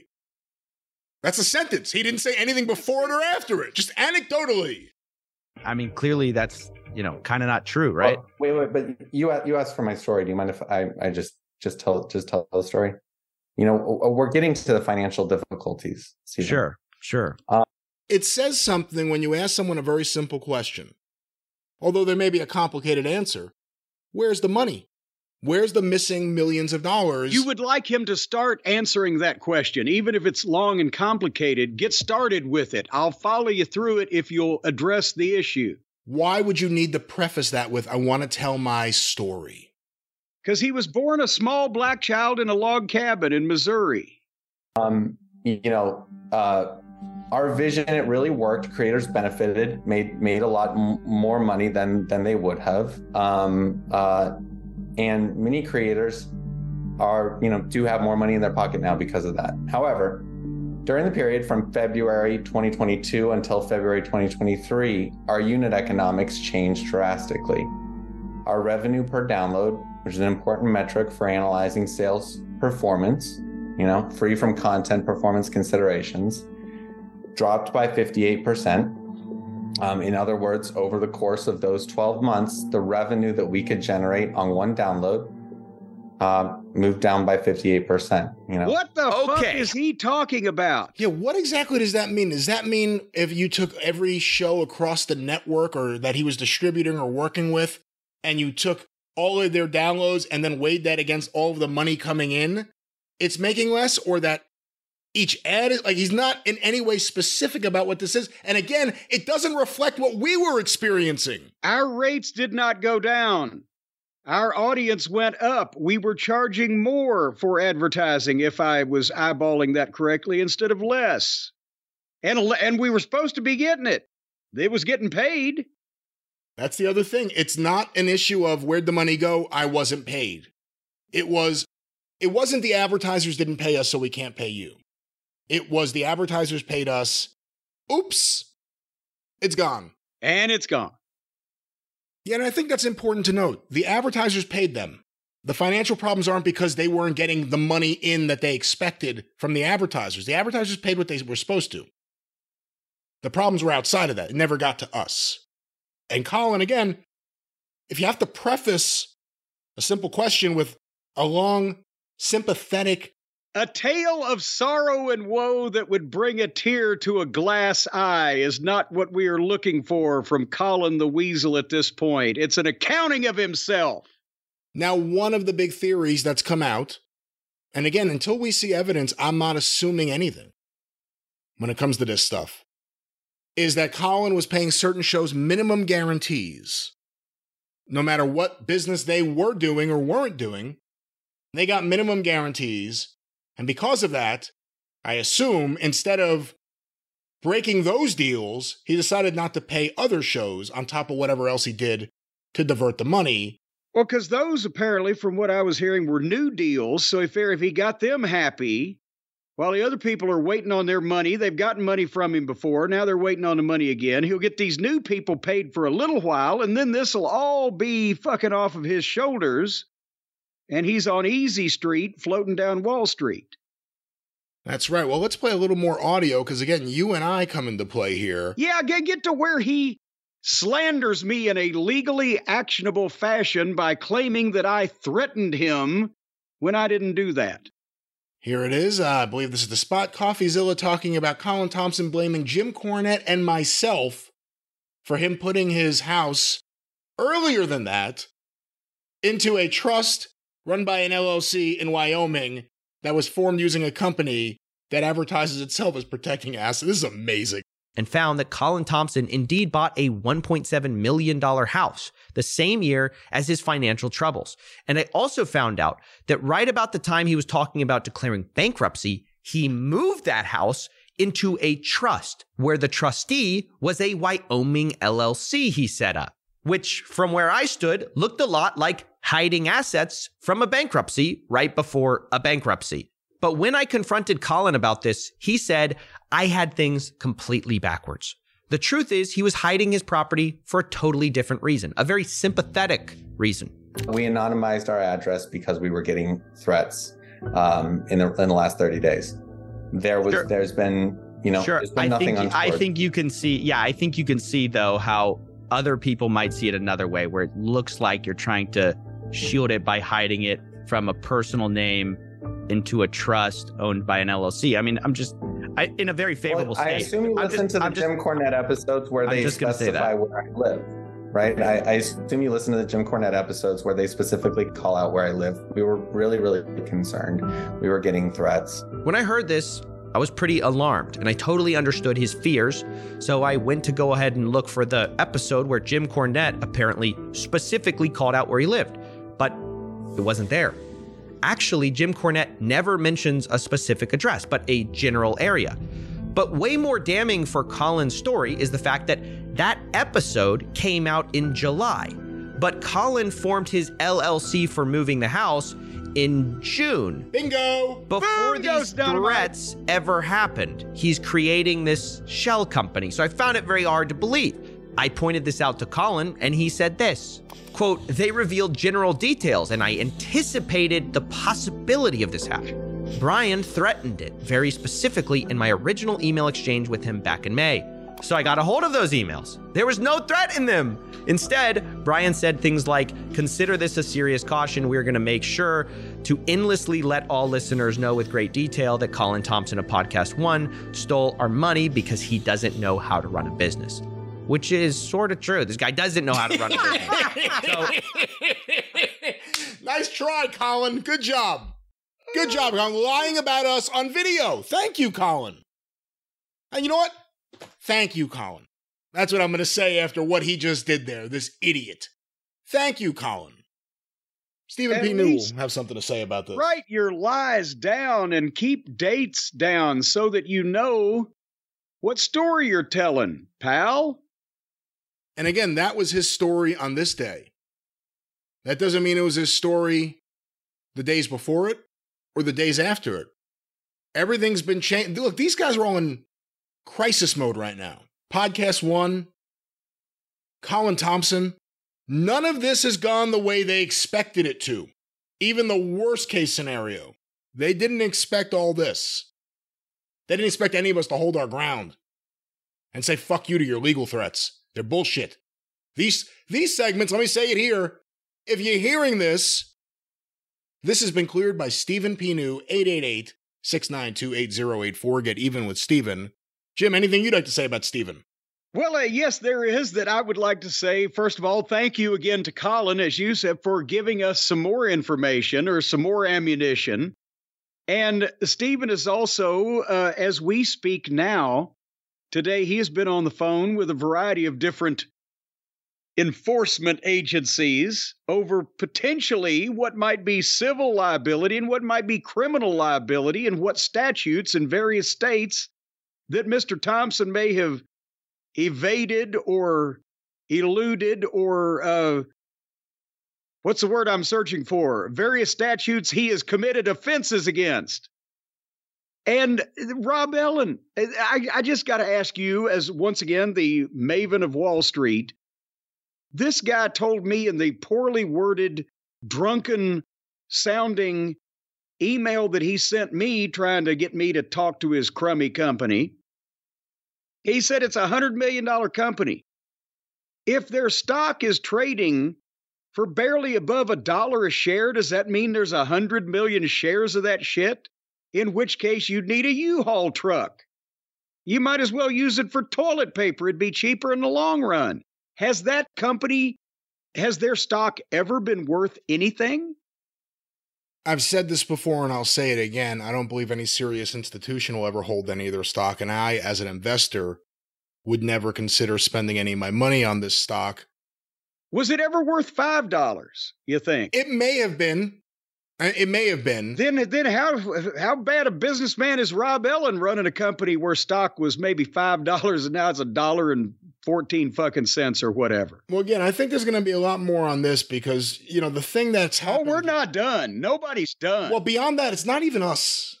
You know, what happened is because we came out first and we were public, and then through us continuing to talk about this, we've heard from numerous people.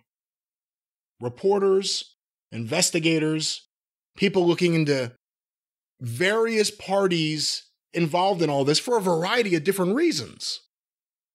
So this is certainly not the end of it. I do want to make one prediction, though. This motherfucker that we are just saying fuck you to was ringing the bell at the opening of trading on Wall Street the other day. And by the end of the day, he looked like he'd been slapped around by a wet trout.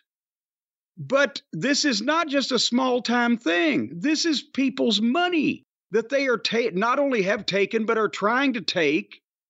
And a lot of people now are starting to say, hey, what's going on with all of you son of a bitches? Well, Jim, let me jump in. We got a little bit of news. The Verge, Amrita Khalid, I spoke with her, has just put up an article, Why Everyone in the Podcast World is Mad at Cast Media.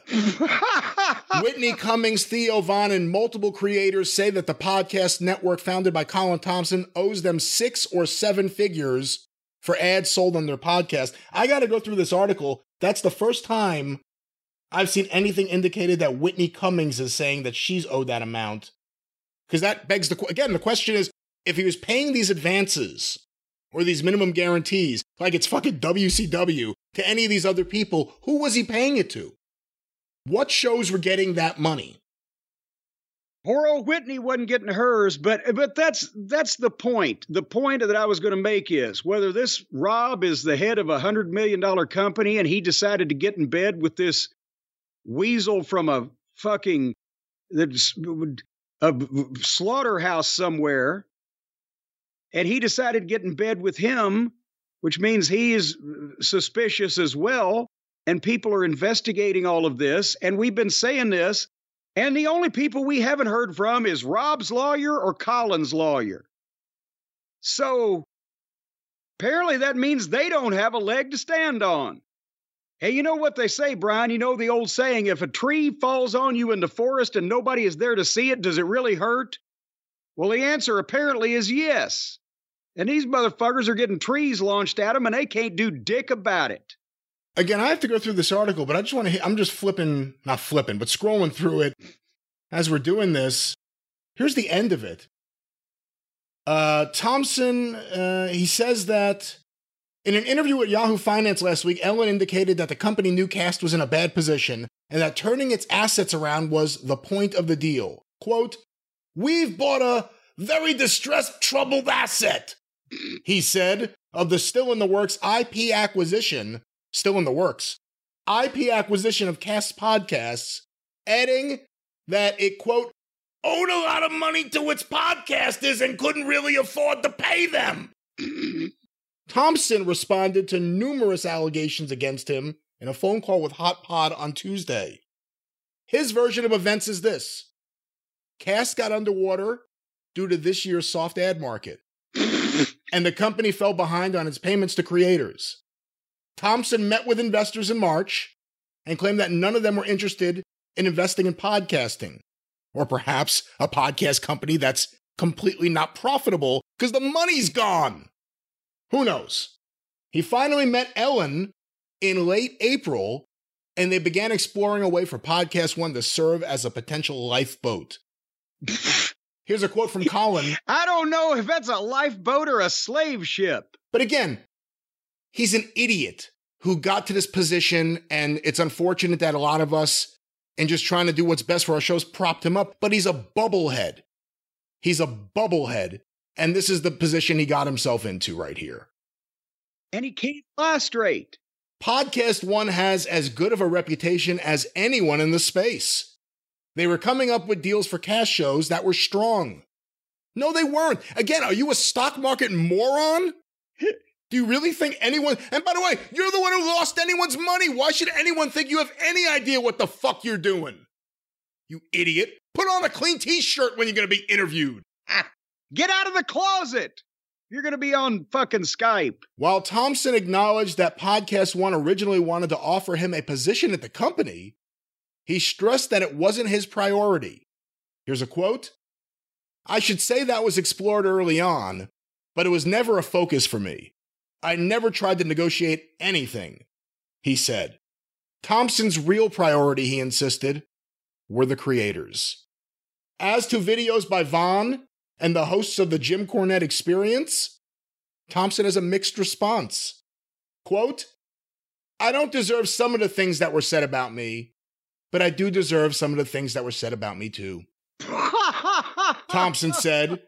He acknowledged that some creators may have been unhappy with the deals offered by Podcast One or being left in the dark about Cast's financial status for so long. He understood that creators were angry with him and guessed that many of them felt led on by him. That's a quote. He denied all allegations of fraud, though he stressed that there were business decisions he regretted. And it ends with a quote, "I've done plenty of soul searching and reflecting, and I think as a business leader, you have to weigh the pros and cons." So there it is, Colin. Can I make a prediction before we say anything else? I was just going to say more cons than pros in this, but go ahead. He ripped off people and lied and obfuscated, and he's still trying to spin a story right now that's bullshit for months, maybe years. Actually, definitely at least a year. So I'm not even going to say months, year, maybe years. He did this. He did it to people in states all across this country. I predict Colin Thompson's going to go to federal prison. That's my prediction I'm making on the air right now. Colin Thompson, everyone's worried about who's going to sue him. He's going to prison. He's going to prison. He fucked around with millions of dollars across state lines. This money was coming to people like me in New Jersey, people like Jim in Kentucky, people like Theo wherever he is, and everyone else. Wherever he is, somebody ought to call the FBI. Wherever anyone is. That money was paid by an advertiser, who knows what state they're in, to Cast Media, with the explicit reason being Cast Media takes their cut, they send the rest of the money to the creator in other states. Never happened. Colin Thompson's going to federal prison. That's my prediction. They may like him there. They may really like him there. Well, that's what I'm thinking. But, he said he was doing some soul searching. And I think, Colin, you ought to do a bunch of soul searching. As a matter of fact, get a whole group of soul searchers to help you. Go get Chuck Brown himself, because you're going to feel like busting loose where they're going to put you. You didn't even snicker at that one. No. Chuck Brown and the soul searchers? Oh, no, I'm sorry. I'm still just, Yeah, you're just living. The fact that this guy just thinks it's okay to lie and just constantly lie and lie and lie and lie. And he's going to somehow talk his way out of it. That's what's offensive. As Aunt Lola would say, he lies like a rug. He certainly does. And with that, Jim, we will take this short commercial timeout and return after this.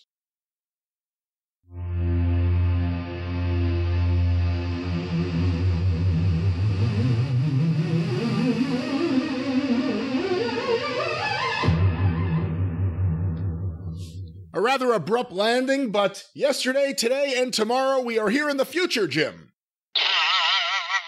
You're giving me whiplash. As I'm flowing through the space-time continuum, you hit those air brakes, and Jesus, my neck. I may have to file a complaint against you with Stephen P. New. 888-692-8084. Well, I would beg you not to do that, because everyone knows if you go against Stephen P. New, you're going to get your ass kicked. But, Jim, before we go too much further, we are in the future. As you can tell, the gardeners are somewhere outside. I thought they'd be gone. Oh, don't start with this again. Oh, it's the neighbor's gardener, too. My gardener's finishing up, and the neighbor's gardener's just getting going. Do they ever fight? Why don't they coordinate? What if one crew and the other crew, they all just threw their gloves down at the same time and just went to fucking wailing on each other with goddamn scythes and fucking weed whackers? I'm absolutely betting on my crew. Are they look bigger or just tougher? We used to know. Did you get a new crew? You did have that topless mowing crew. I never had a topless mowing crew. Officially. No, you did. There was three guys from Long Island. I never had three topless guys from Long Island as my gardeners. No, they're called the Dark Order. I think you're getting things confused. Oh, I'm saying, well, no, they weren't tall enough to be in the Dark Order. Or they were too tall to be in the Dark Order is what I'm trying to say. Well, Jim, they were grown adults. I don't know. That is really... We have no finish for this bit, so we'll just move on. I had another thing planned, and it's an unfortunate... Another thing? An unfortunate transition. You brought up height. Jim, any thoughts on the passing of Brett Wayne Sawyer? Oh, come on now. You didn't have to mention short... Because people would have probably first gone for Pudgy.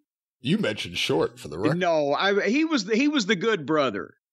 His brother was a fucking psychopath, and I have no good feelings toward him whatsoever. But Brett Sawyer was always a nice guy, easy to work with. Obviously, in the shadow of his older and more maniacal brother. And Buzz was a tremendous talent in the ring. He was just an asshole and a lunatic. But Brett, we worked, the Midnight Express and I, when we first went to work for Crockett, we worked a program with Buzz and Brett because they were in the Georgia office that Crockett had absorbed when he got the TBS slot, and Ole said, well, fuck this. And And unfortunately, that was the dying days of that Georgia office. Crockett was going to close it sooner or later, and those guys knew it. And also, that's when he was moving Slater, and I think Roop had been there. I think they moved him up to Charlotte briefly, but Slater had been booking in Georgia, and he was on the way out, whether he knew it or not. And they didn't like the Sawyers. They were moving them out. So Buzz was in a grumpy mood anyway and didn't like putting the Midnight Express over in his territory. But Brett was easy. He didn't give a shit. And, he knew what the situation was. So it's a shame he didn't get to, he did when he was in Portland working for Don Owens, or when he'd go somewhere that Buzz hadn't been, he got over better than if Buzz had been there, both in the ring with the fans and in the locker room with the boys. The guy's blowing. Excuse me, ladies and gentlemen. Wait a minute. The gardener's out here blowing. The guy's leaves. blowing the other gardening crew. What? I thought they were going to fight. Now they're making love. No, that's not what he was blowing leaves. But that's what happened. I think in Georgia, right? He started as Brett Wayne. They didn't reveal right away that he was Brett Wayne Sawyer. Yeah, and especially when he was first breaking in, that was even though it was only a few years after Buzz had started, Buzz got pushed fairly quickly. So it was, when he was coming in green, didn't have all of the, I'm not trying to speak ill, but all of the athletic gifts that Buzz had. It was just freaky. They broke him in as Brett Wayne so that he wouldn't be carrying that around as just a young green rookie. And then I'm pretty sure they did an angle. I was not in the territory at that point in time or paying attention probably. I think I'd just gotten into business where they revealed that, that he was Buzz's younger brother, and Brett Wayne Sawyer came along. And then since Buzz Sawyer was kind of the play on Buzzsaw, Hack, they named him in Portland Hack Sawyer, right? And then kind of maybe Brett Hacksaw Sawyer. Help me. I'm not very familiar with his Portland run, to be honest with you. But nevertheless, nice Mike guy. Rogers would know, though, and he has many great books all about Culbertson. They've got a new encyclopedia coming out. They're beasts out there. But yeah, he was a nice guy and not that old. I wouldn't think he was he a year or two older than me? How old was he? Or do you have that information? I could pull it up if you give me a moment here. I'll give you a moment. Also, while you're having your moment there, try to find out what happened to him, because if he's close to my age, I'd like to know what I might be in for. 63 years old. Oh, geez. And according to Fightful, his cause of death is not yet known. Well, hopefully it was a bread truck, just for everybody's sake. But anyway, no, I'm sorry. I hadn't seen him in, my God, I think the last time I saw Brett Sawyer was the last match we had with him in 1985. I can't remember where I would have seen him since then. But I hate to hear that. Well, Jim, let's talk about another wrestling death that recently happened, just because a lot of listeners have sent in questions, although you didn't have a lot of time around him. Any thoughts on the passing of Adnan El-Kaisi, General Adnan? No, I saw on Twitter people were saying, oh, what does, Cornette have to say about General Adnan El-Kaisi, Billy White Wolf, if we're going to throw all the gimmicks in. I believe that it was probably not until we were all in the position of doing a fan fest or two that I ever actually met him in person. We never worked in the same place as you remember. He would not have been there as a talent during the period of time in the late 90s that I worked for Vince, would he? I'm trying to think. No, he was gone by 91. It was a very short run he was there. It was 90, 91. Because I'm going to say I met him maybe once, maybe twice at a couple of fan fests, if I recall correctly. And otherwise, I never had any personal interaction. And the first I ever knew of him or knew who he was Billy White Wolf when I first, started watching wrestling as a kid and then discovered the wrestling magazines. Was it 75 or 76? Not too far into the 70s that he and Strongbow were the tag team champions. Was that Strongbow's last big push at that point? No, he later had Jules Strongbow. Remember? Oh God, that's right. Yeah, he came up with all kinds of ways to stay on top in that company.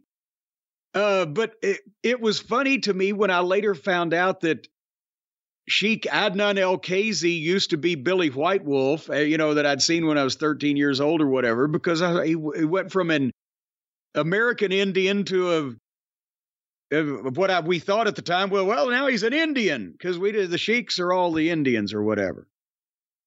He had an amazing career if you read his bios and recaps in international wrestling, and was huge in Iraq, right? Is where he's originally legitimately from. That's right. He knew Saddam Hussein from childhood, I believe. Yeah, and they put together stadium shows over there. And, and he had been in the business much longer than you would realize because he wasn't featured that much until the 70s, 80s in America. But yeah, just another guy that I never really had any personal interaction with.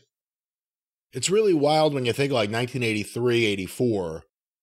The fact that you had Adnan El-Khazi and then he purchases Ken Patera from Bobby Heenan, who becomes a sheik. Even Jerry Blackwell's dressed like a sheik. I mean, it was pretty funny, but it worked. And then at the same time, Fred Blassie all of a sudden becomes Ayatollah Blassie with the Iron Sheik. Yeah. In the WWF.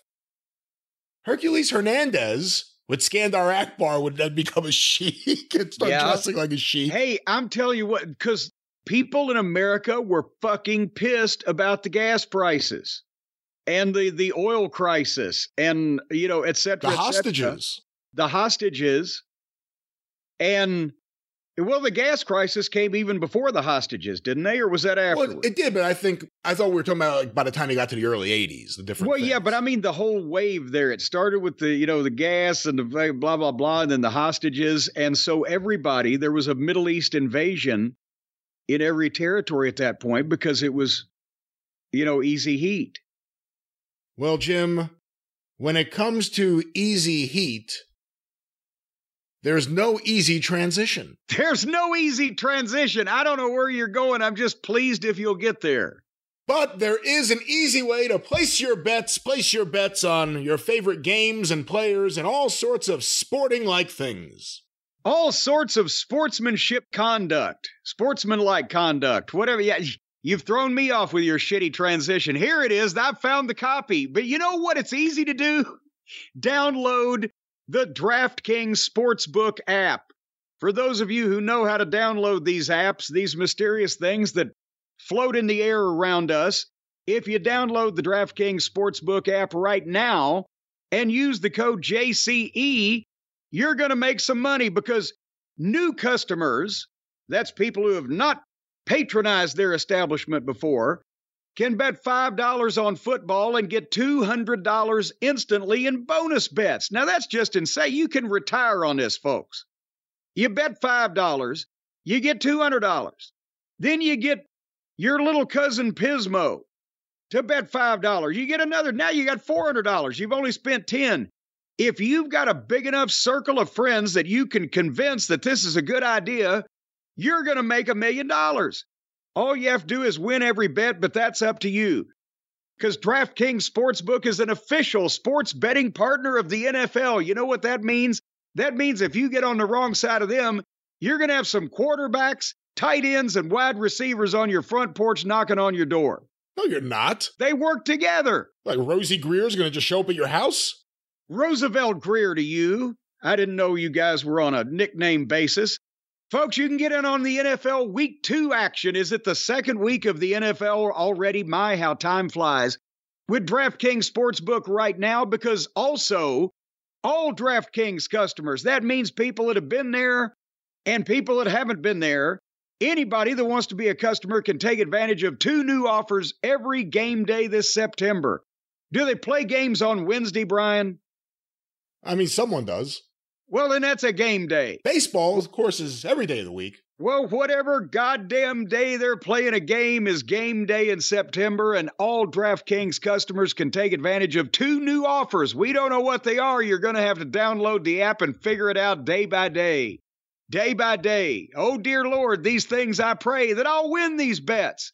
So right now, download the app and use the code JCE to sign up. And remember, new customers, bet $5, take home $200 instantly in bonus bets. If you have a bonus bet, does that mean that you get a bonus if you win the bet, or it's just an extra bonus bet besides the bet you made? These wonderful questions can be bet on at DraftKings. Go to the app. DraftKings Sportsbook. Go to the app. They'll fill you in. DraftKings Sportsbook with code JCE. Folks, the crown is yours. And potential riches await you as long as you make the right decisions. And also in the fine print, gambling problem? Call 1-800-GAMBLER or visit www.sot1800gambler.net. In New York, call 877-8-HOPE-NY or text HOPE-NY 467-369. In Connecticut, help is available for problem gambling. Call 888-789-7777 or visit ccpg.org. Please play responsibly. I'm running out of air. On behalf of Boot Hill Casino and Resort in Kansas, we don't know.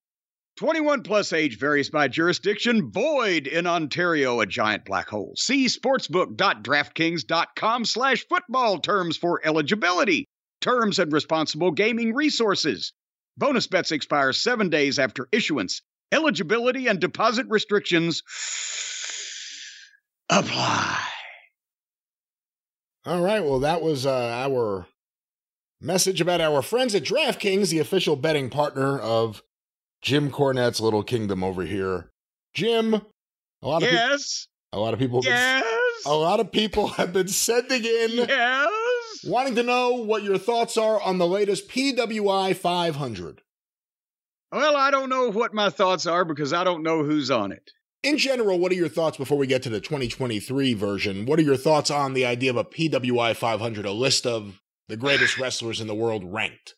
Well, I think we talk about this every year when they do this thing. And basically, it's a list that they believe that the majority of the fans that buy their magazine will like, because it features heavily the favorite wrestlers that they see on television on the big shows, and then they sprinkle in the independent and or smaller promotion talent so as not to offend anybody and get kicked out of covering those people's events, and they sprinkle in the international talent. And by the time these days, by the time you get past, I don't even know anymore, but by the time you get past the first 25%, then it's a goddamn Federal Witness Protection Program list of names, isn't it?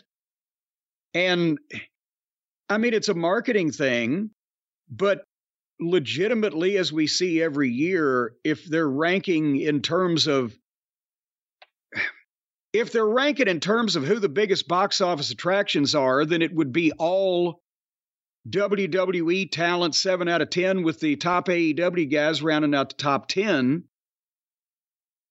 If they're going by talent in the ring, probably half the fucking top 20 or 25 they come up with wouldn't be on the list at all because they're the shits, but they're featured in some fashion.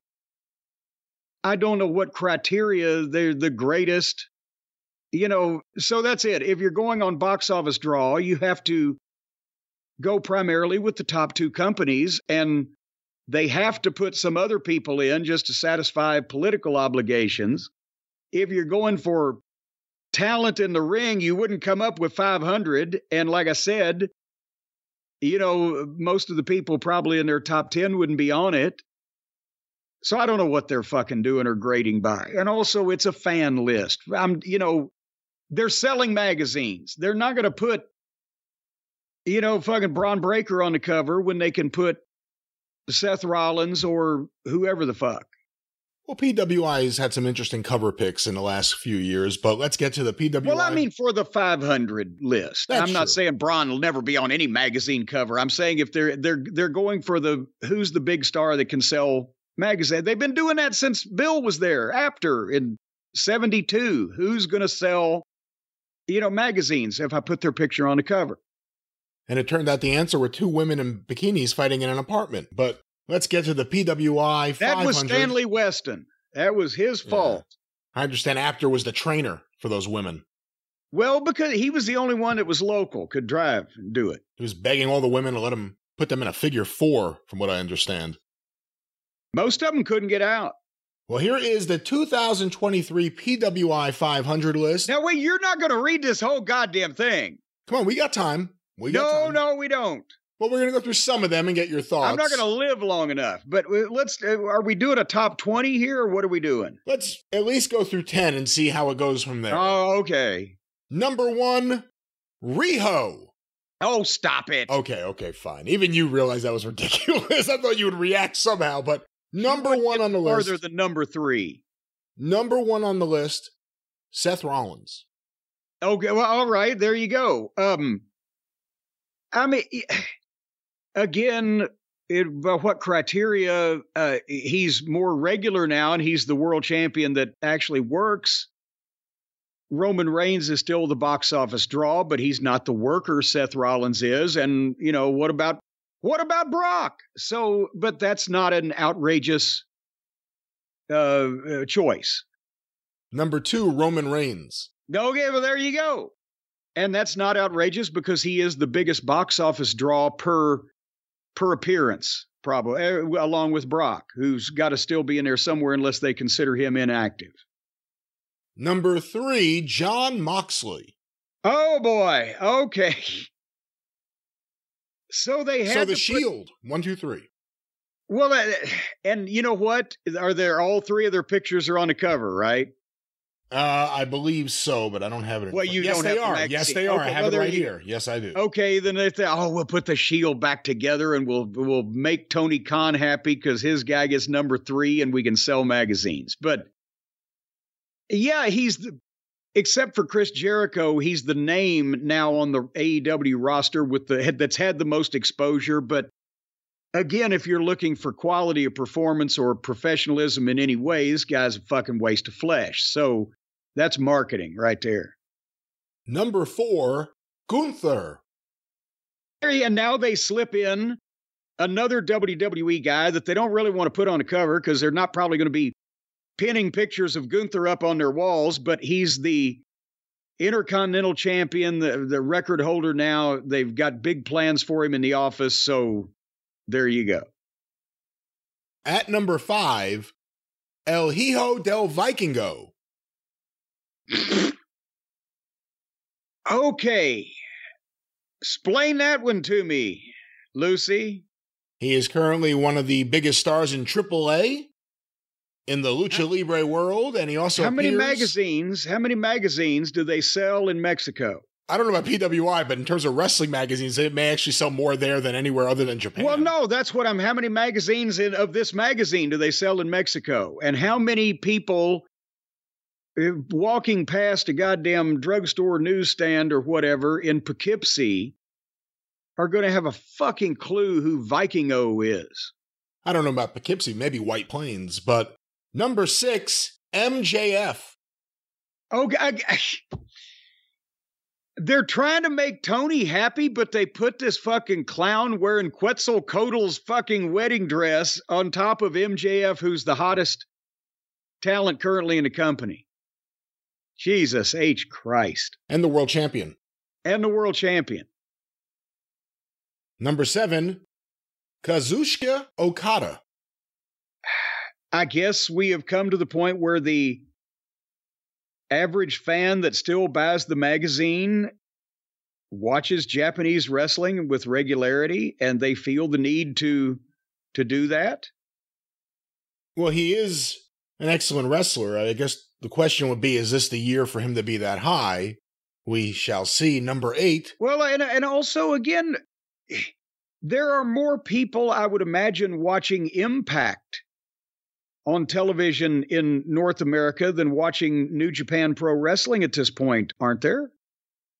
I believe so. And that's a very small number in and of itself, the Impact audience. So where's Impact some love? Bad management at Impact. Where is any love for somebody that people may be watching on television in this country where they're selling this magazine? Well, but that's they next. feel that to satisfy the fucking internet fan, they've got to. All right, go ahead. You stopped me. Number 8, Orange Cassidy.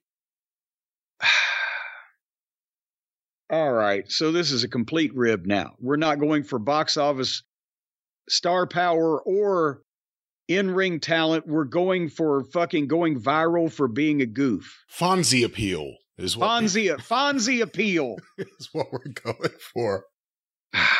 Number 9, Josh Alexander. I would comment if I'd really ever seen anything that the feller has done. Number 10, Cody Rhodes. Okay. So the biggest babyface in the biggest company in the world makes number 10 below only Vikingo, Josh Alexander, and our little puppy Pockets. It's an interesting list. I'll go through some other select ones real quick. Number 14, Samoa Joe. Number 16, Bryan Danielson. 17, Ospreay. 18, Alexander Hammerstone. There's a name we haven't heard in a while. Because he's still with MLW. We don't hear about them. 21, Owens. 22, Zayn. 24, Jericho. 25, Omega. 26. I thought he was last year. He was their darling, right? Wasn't it last year or two? He was number 1, the greatest wrestling artist of all time. I guess it's about how many matches you wrestle. I mean, if it was based on... No, it's how many people are fawning over you at the moment on the internet. Remember, Marco Stunt could have made the top 10 about 4 years ago before he faded into obscurity like we knew he would. Well, we'll see if we can find him here. Before he pulled that old Houdini like we always knew he would. It's a fine, fine day for a Marco Stunt reunion. That was an unheralded single. Number 37, Braun Breaker. Number 38. Oh, Jesus Christ, Braun Breaker shouldn't have the standing in the industry to be even 30 places away from fucking Pockets, is what they're trying to tell us here. You got to be out of your fucking mind. 38, Solo Sikoa. 45, Austin Theory. 47, Wardlow. 49, Darby Allin. 50, Edge. Let's zoom a little bit further down. 57, Nick Aldis. 59, Powerhouse Hobbs. I'm looking for Marco Stunt now. It's such a broad one, but I can't find him. Well, see how far you have to go down before you don't recognize 5 names in a row. Okay, 5 in a row. 77, Eddie Kingston, then Tristan Archer, then Rocky Romero. Okay, so there's 2 out of... Frankie Kazarian, 91. I could still go there. Jay Lethal, 101. Oh, for fuck's sake. Mustafa Ali, 108. Somebody, you tell me that you're starting a wrestling promotion anywhere on earth, and you would rather have Vikingo and Pockets instead of Jay Lethal. You're a fucking moron. Number 145, Mark Briscoe. Number 147, Nick Wayne. Number 149, Ricochet. Number 151, Ilya Dragunov. Oh, Jesus. Number 154, Brody King. Let me go down a little further here. Number 171, Bully Ray. Number 175, Nick Gage. 181, Dax Harwood. It shouldn't there be... Wait, Jesus Christ, I hadn't even realized. So Nick Gage is a better wrestling talent in any facet, in any category, in any genre than Dax Harwood. He wins more matches. Christ on a cracker. Max Caster, 186. Matt Hardy, 193. I think I'd rather have 100 through 200 on my roster instead of 1 through 20. Well, we are now at 200. It'll be interesting. Let's see how many names we know here. 202, Davey Boy Smith Jr. 204, Eddie Edwards. 214, Christopher Daniels. 223, Colby Carino. 227, Johnny Gargano. 242, Tommaso Ciampa. 253, Dragon Lee. 259, the Ultimo Guerrero. Or excuse me, 259, not the. I was thinking it was going to be Ultimo Dragon, then I see Guerrero. Ultimo Guerrero. Ultimo Guerrero is what I meant. Kushida 274. Zooming down now, let's get to the 400s. 381 is Hijo del Pirata Morgan. 383 is Hijo del Canis Lupus. I wasn't familiar with Canis Lupus. I think they recently came up with a vaccine. And that's a thing of the past, I heard, the Canis Lupus. 453 Danhausen. Before him at 451 is Cheeseburger. This seems to be a lot of the one-named wrestlers here in the 400s. LSG, Shug D, Maggot, Tanali. Maggot, Milo, GPA, Facade, Bojack, Vixen, Kratos, Riho 402. Wait, there are women on this list? Where's Rhea Ripley? I thought it was just men. It sounded like it was, but Riho's down there? 402. So Rhea Ripley should be in Vikingo's spot at number 5. At number 500, Andre Chase. So now he gets to take that onto the indies and have fun with it. Because, yeah, well, at least that's something for him, but he's not as good as Maggot. How do you introduce him? From Parts Unknown, obviously, right? Or does he have a location? Like, from the sewer? No, I think from your hot garbage can. Your hot garbage can? You ever leave some fucking food garbage out in your garbage can on a summer day, it gets about 110 degrees, and you look in there about a day or two later and there's things squirming around. Would he be a good partner for an evil trash man? No, I think they would be opponents because the trash man, the worst thing he wants is maggots. Because he's the one's got to fucking dump that shit and carry it to the dump. He doesn't want to fucking be driving around in a truck of maggots. So they're opponents. I think the maggots and the garbage men would be against each other. Here he is, the Universal Champion, Roman Reigns. His opponent, Maggot.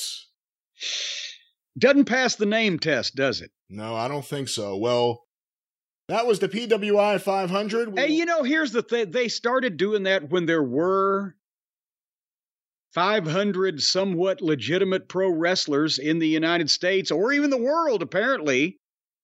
And the problem is there ain't no more. And instead of backing up and saying we're going to do a PWI 250 or whatever, and even then they're padding, they got to fill it out. It becomes they can sell. Think about it. The bottom 200 people, most of the time, they're just going to buy those magazines for themselves and their family because they're mentioned in it. And so they're going to sell more magazines by putting the people that nobody knows than they are if they just cut it down to 250 because there's not 500 real fucking known legitimate professional wrestlers in this goddamn business anymore, apparently. Should AI wrestlers be included?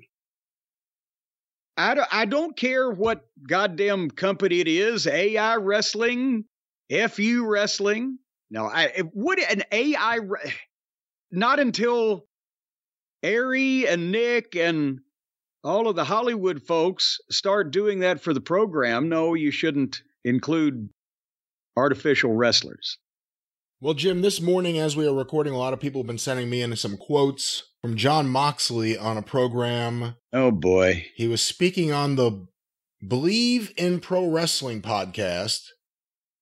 Here's a quote. Good to know he's hitting all the high-rated programs. Do you think I'm obligated? Do I have to do the voice? I think you have to. Nothing to me is worse or does more damage than just a traveling. For years, it was like traveling was my job. The wrestling part was kind of reward at the end of the day. You know, your life becomes traveling at a certain point in this game. It's really amazing how that adds up on your body and your joints and stuff. The doctors last year told me I have the arthritis of a 70-year-old man. And that was quite humbling. That was a year or two ago. So by now, it's like a 72-year-old man. I don't move very well in the mornings, but thank God shows are at night, because by then, I'm pretty loosened up. If the wrestling shows took place in the morning, like Saturday Morning Superstars, if we started doing like those early territory-style studio TV tapings on like Sunday mornings, I would retire. I'd be done. Lots of times, I can't even move before noon. So what are your thoughts on Jon Moxley, the arthritis of a 70, well, at least a 70-year-old man by diagnosis, 72-year-old man by his own diagnosis? Well, but here's the thing, is it exponentially, since he's only 40, but it's like he's 70, is 2 years, is that like dog years? Would he now have the arthritis of a 77-year-old man or something? And by the way, he didn't have to worry about studio wrestling television in the territory days because he wouldn't have been on them. Maybe as a job guy.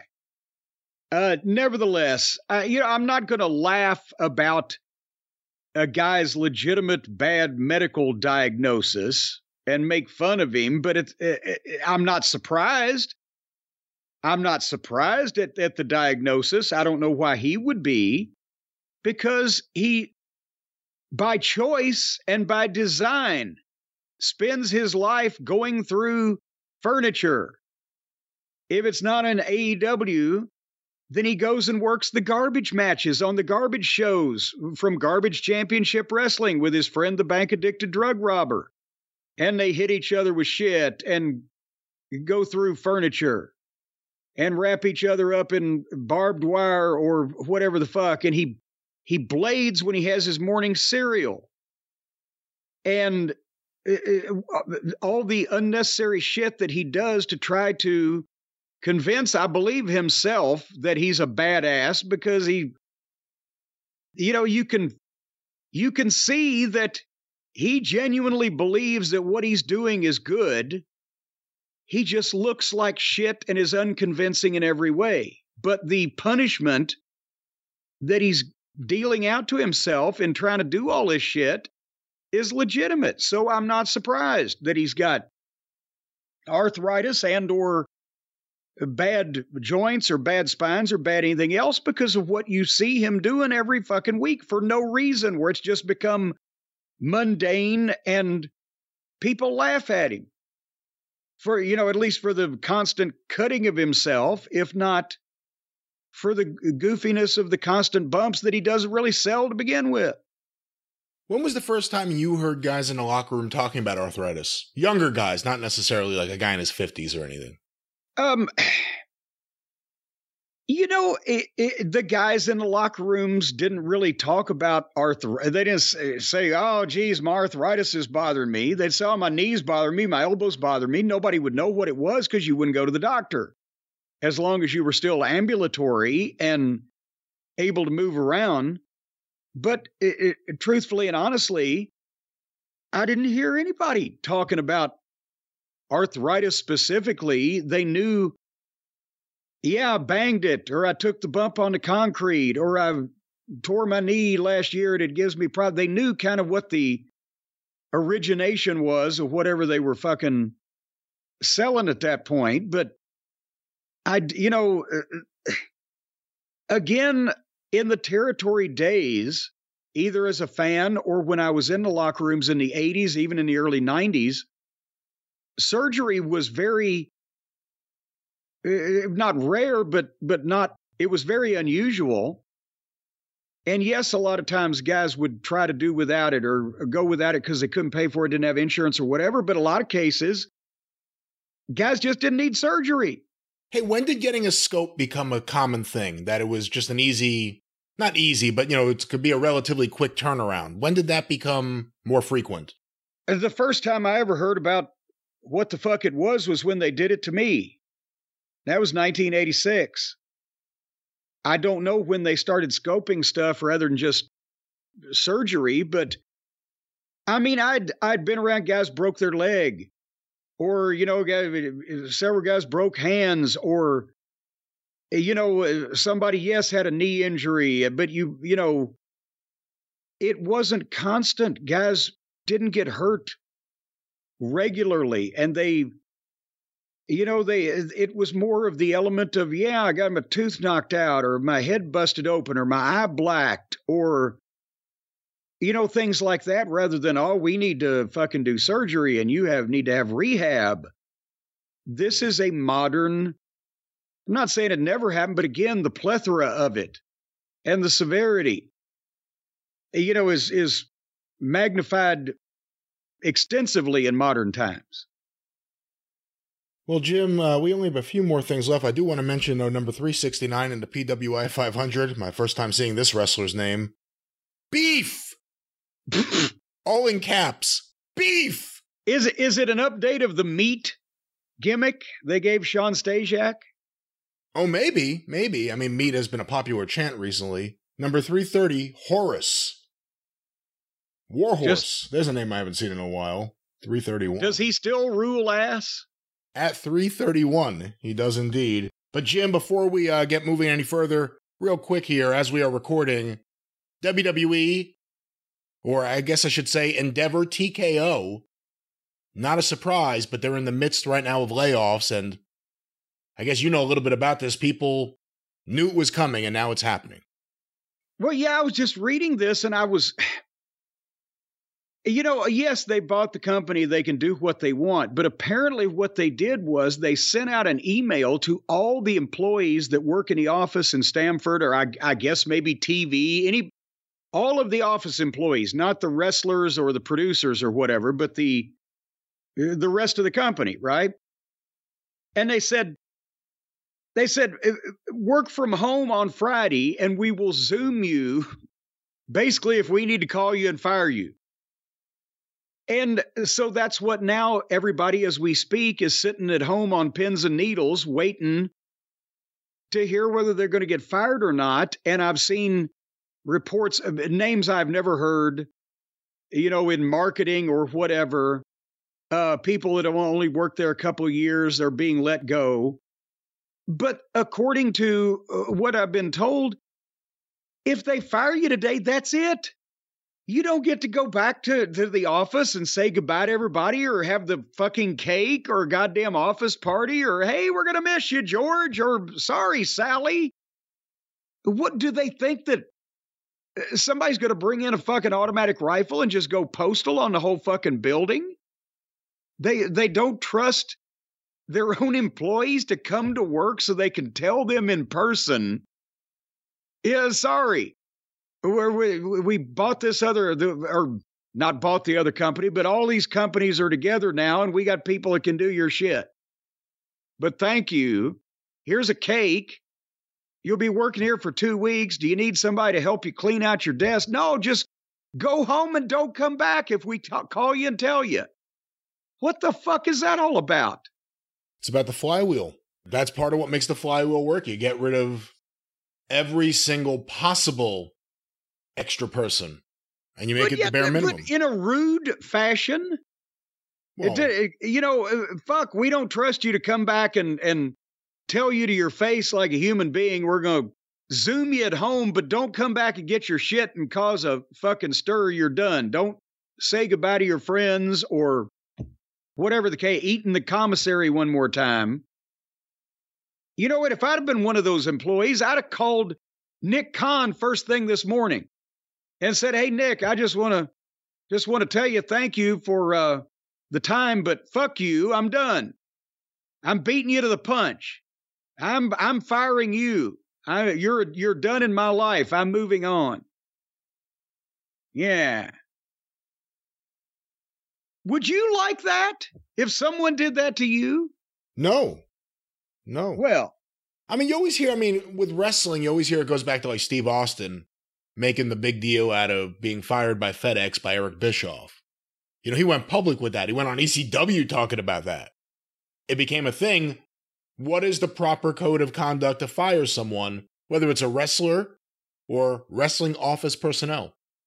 Well, I mean, WCW fired me and Bobby and Stan every year, technically, because they sent us fucking termination notices in the period of our contract where they had to give us notice or it would roll over again.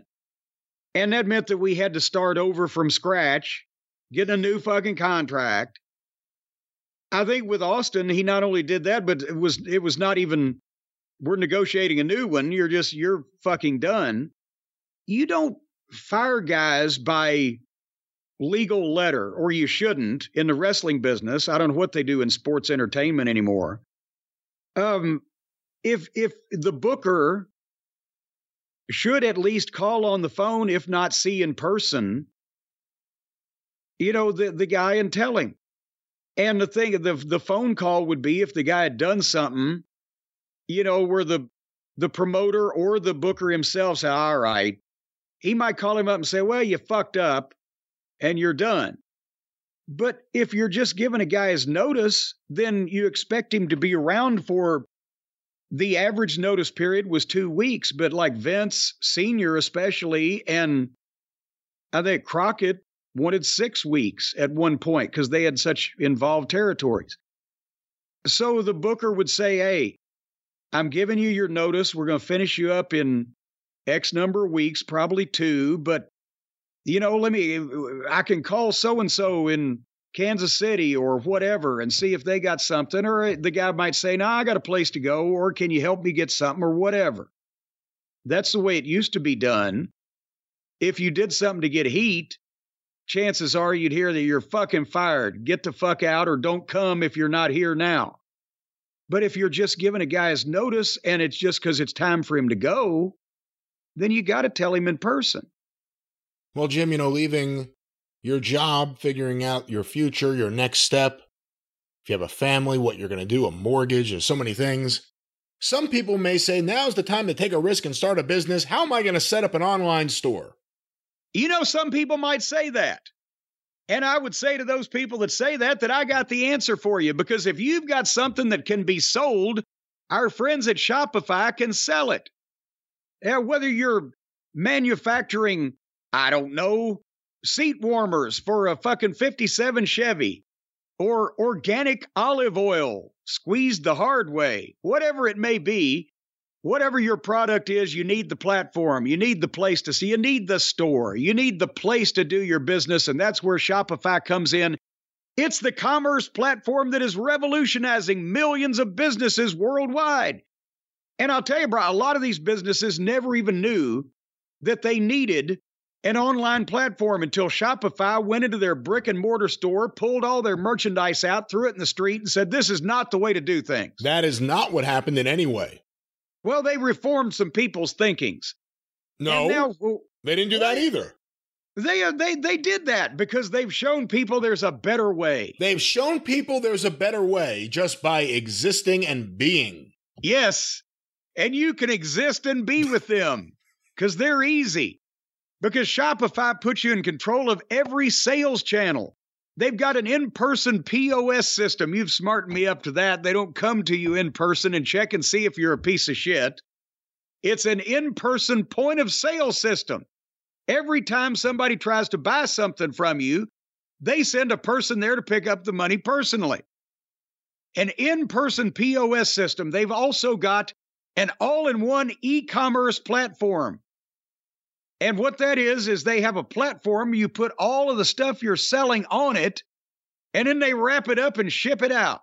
Well, no, not exactly. That is not. No, that's not. Well, it's close enough.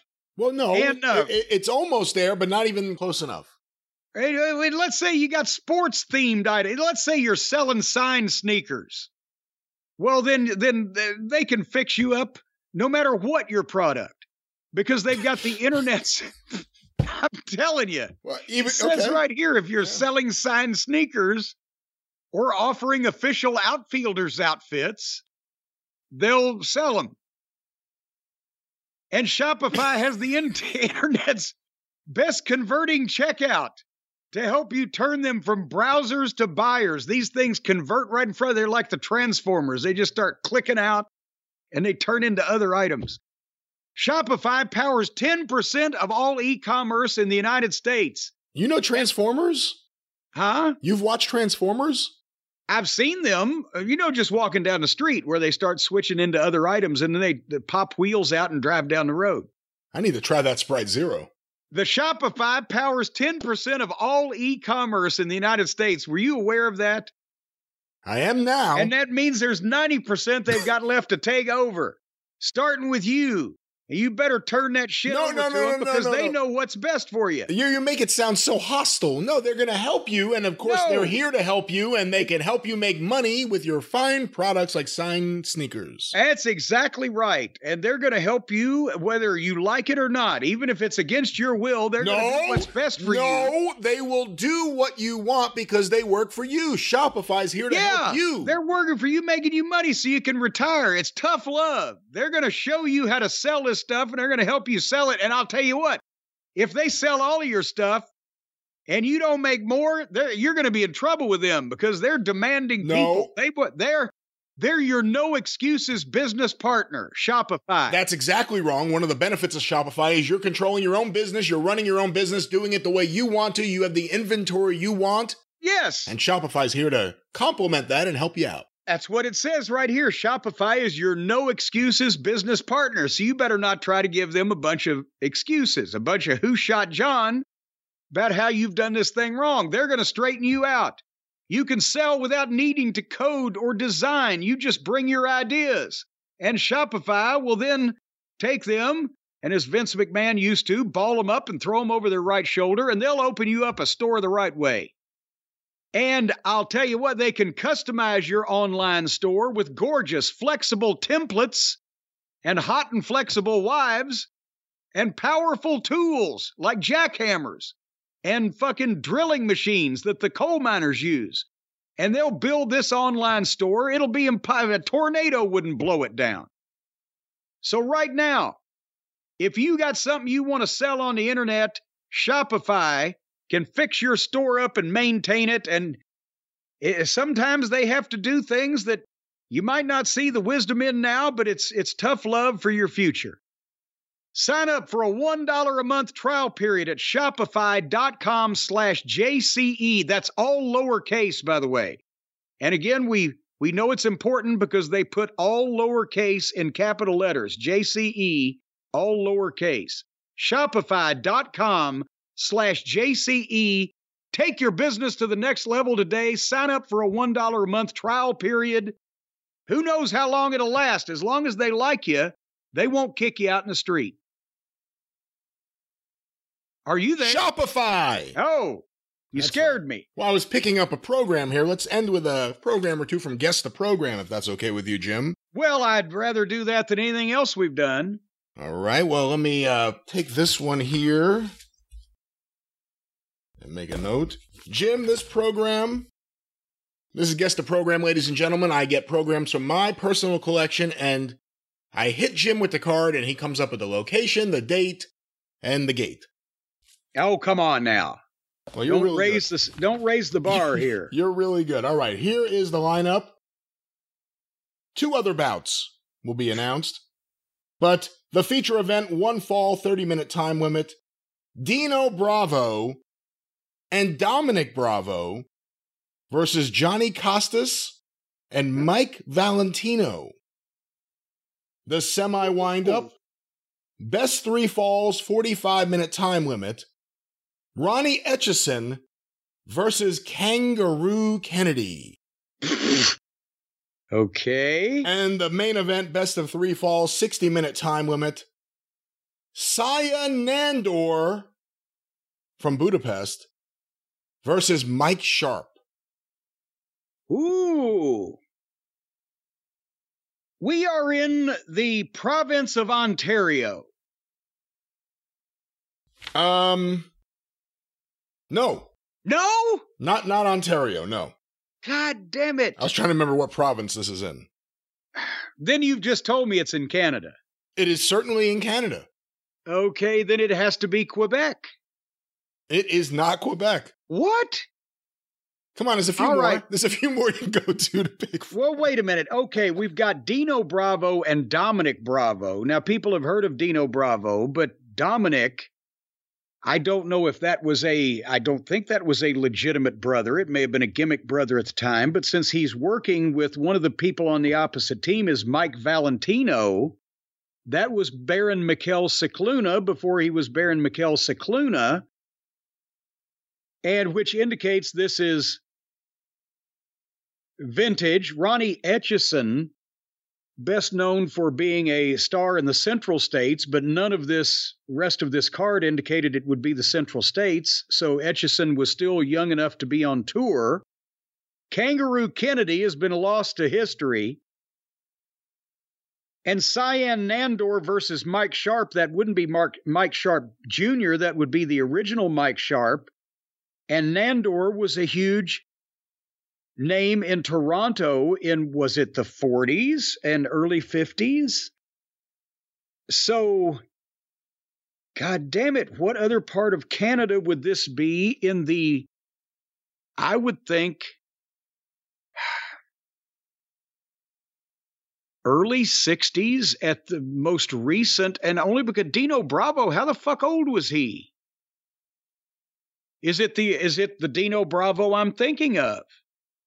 Or is this an outlaw team that was very goddamn just coincidental? Was that a guess in any way? Just early 60s? That's the only thing you're guessing? Well, no, because it can't be the early 60s as I'm looking at the rest of these names. That can't be Dino Bravo. I'm going to say 1955. And if it's not Quebec or Ontario, would it be Alberta? The Sales Pavilion, Edmonton, Alberta, Canada. Okay. Tuesday, September 18th, 1962.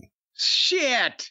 Dino Bravo is not the Dino Bravo that would become famous later. Of course, that wasn't Dino Bravo's real name, the one everyone knows. Dominic Bravo is Dominic DeNucci. Son of a bitch.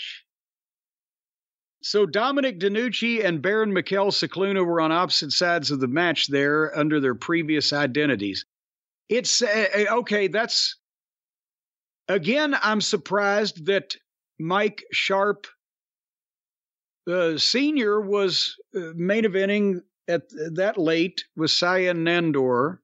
But it does make sense that Cicluna wouldn't have been around in 1955. All right. Well, here's something interesting from the program. Kiniski busy with defenses. The role of a champion can be wearying. Gene Kiniski is finding. Title defenses of his NAWA World Championship and public appearances in that capacity are keeping the former Edmonton football star occupied. Because of his commitments in North America, he has been unable to accept some lucrative offers from abroad. And I wonder what her name was, that broad that was making him lucrative offers. And in 3 nights just recently, he attended sport banquets in Los Angeles, Dallas, and Indianapolis as wrestling's representative. So there's a little bit about Gene Kiniski. Midget's coming. That's always a big deal. Jim, this next program...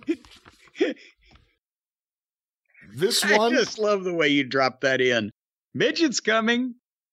Jim, the next program here, the opening bout, Eddie Sharkey versus George Gadaski. Okay. A bonus bout, Bob Boyer versus Mark Starr. A special event, Alaskan versus Billy Red Cloud. The semi-windup, Race and Hennig versus Parks and Gilbert. The main event, Vern Gagne versus Killer Kowalski. Well, obviously, we are in the AWA. And by the way, is that Killer Kowalski, is that Stan the Big K Kowalski that Gagne is working with?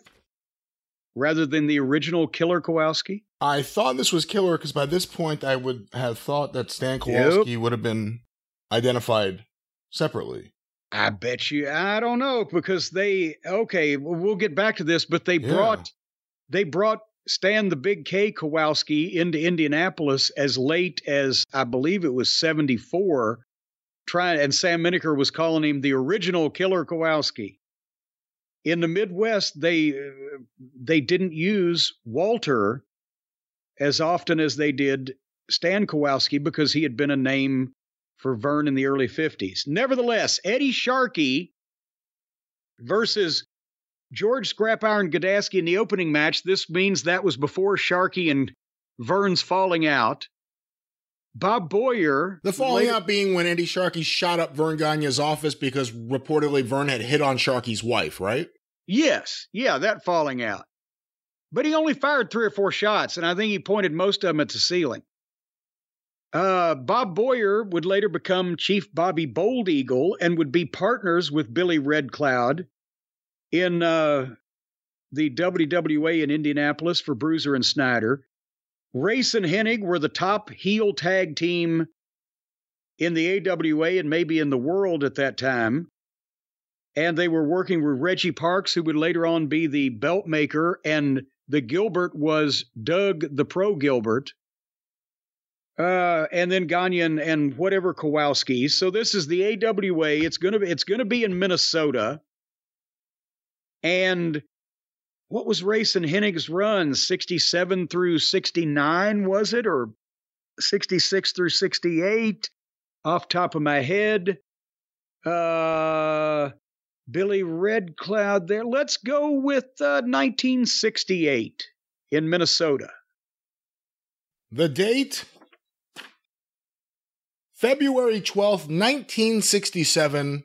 I was about to say, I believe it's St. Paul. Yeah, it's St. Paul. St. Paul. That's what it is. St. Paul, Minnesota. I almost went with Minneapolis, but it's St. Paul here. All right, well, that was pretty close. Here's another one for you, Jim. Opening bout, Al Smith versus Cowboy Rocky Lee. Ramu Zabo versus Reyes Rodriguez. Big Jim Bernard versus Jack Nichols. For the Ladies World Championship, Slave Girl Moolah versus Nell Baker, 2 out of 3 falls, 1 hour time limit. And the main event, 1 hour time limit, 1 fall, Carl Von Hess versus Ricky Starr. Oh, good Lord. Okay, the second and third matches, I can't help you. I don't know who those people are. Al Smith, would this have been one of the famous Smith Brothers tag team, and they both had beards like the Smith Brothers cough drops? I'm not sure. Obviously, that's the only Al Smith I know of during his time. Cowboy Rocky Lee. Why am I going blank on who he is or who he became, the other name of him? I am too. Moolah versus Nell Baker means for the world title means it's somewhere after Moolah won the title in 1956 and 1984. So that narrows it down. And Von Hess and Ricky Starr would have been working in this country and in main events, and with Von Hess, God damn it. I'm trying to figure out that's really the only match I have to even figure out what territory it might have been. Moolah could have been anywhere. This is somewhere in the northeastern United States in 1961. It is a Tuesday night, February 19th, 1957. Baltimore, Maryland. Okay, at least I got the fucking general geographic location. So this was right after Moolah won the tournament in Baltimore, and she's coming back to defend the title. It has a picture of her face here. Slave Girl Moolah, Ladies World Champion. Lou Thez, World Heavyweight Champion. But was this Ed Contos or the Contos brothers promoters at that time? I don't see their name on here, and that's actually what I was looking for, is the promoter's name. We have Jack Vendetti as the announcer, and it has stuff about the Athletic Commission. The professional wrestling boom continues full tilt. Proof of the pudding is the turnaway crowd of 19,700 which jammed Madison Square Garden recently. About 5,000 other fans were unable to get in to see, among others, fabulous Antonino Rocca and the artful Vern Gagne. Rocca and Gagne scored a tag team victory over Hammer and Hans Schmidt and Clouton Carl Gonnes, the villains in this particular Trump Fest, excuse me. Thump Fest, not Trump. Thump Fest. Thump Fest. All four Bonebenders are this is written so funny. All four Bonebenders are well known to Baltimore Matt followers, having thrilled the Coliseum clientele on many, many occasions. Incidentally, in line with the wrestling boom, Coliseum attendance has more than doubled in the last 5 years. And from Chicago comes word that 64 match shows in the Windy City area last year drew more than 230,000 customers who paid $400,000. And just to think, there were those who laughed 25 years ago when professional wrestling decided to put some oomph into the action. Needless to say, the Grapple for Gold Brigade is here to stay. That's an interesting editorial here in this program. What do you think of that? Well, and a lot of times, because in those days, remember, obviously you got a big collection, the Wrestling As You Like It and Wrestling Life magazines from Chicago. They would print the attendance figures and Athletic Commission, the gate figures to show how big wrestling was and how popular it was, and et cetera. And that was something that the other markets picked up on. But that Baltimore at that time was not a full-fledged, there was no WWF at that point, but it wasn't even a Vince McMahon city. He was running the Garden, and there were still these local promoters even in Baltimore, so they got Von Hess from the Madison Square Garden events to come in, and Ricky Starr, that's their main event. And then they're using Moolah because she's from the Carolinas, and they're also talking about what goes on in Chicago because the local promoters would try to get somebody off the Chicago TV that'd been hot, like Vern Gagne or Hans Schmidt or whoever the fuck.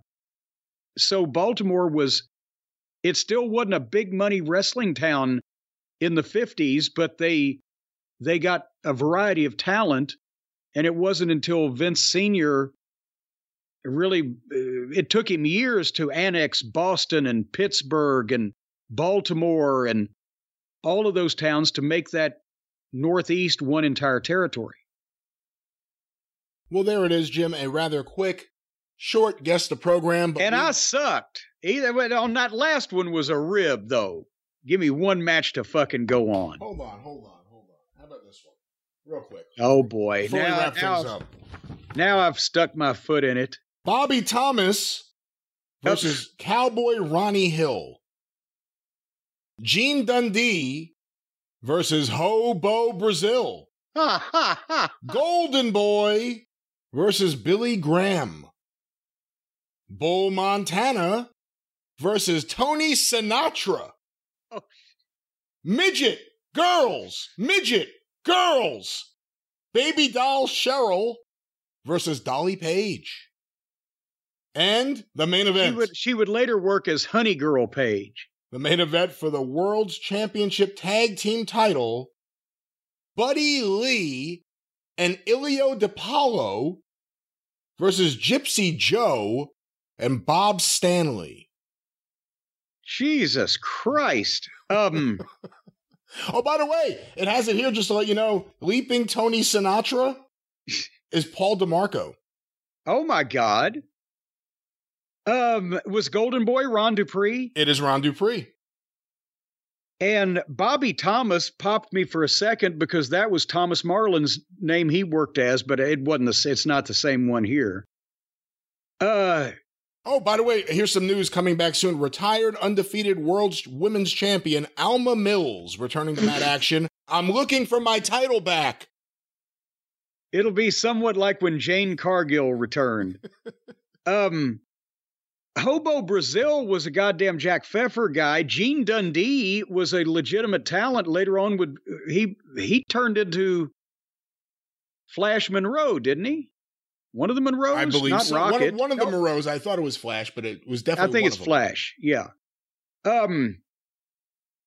God, Gypsy Joe, not the Tennessee one, but Buddy Lee and Elio DePaulo. That's Nashville collides with Buffalo. I don't know what to think. I'm thinking this is an outlaw show in the Northeast, whether it's New York State or possibly Massachusetts, from the very early 60s, 1962, 63. Does Jack Pfeffer have a hand in this?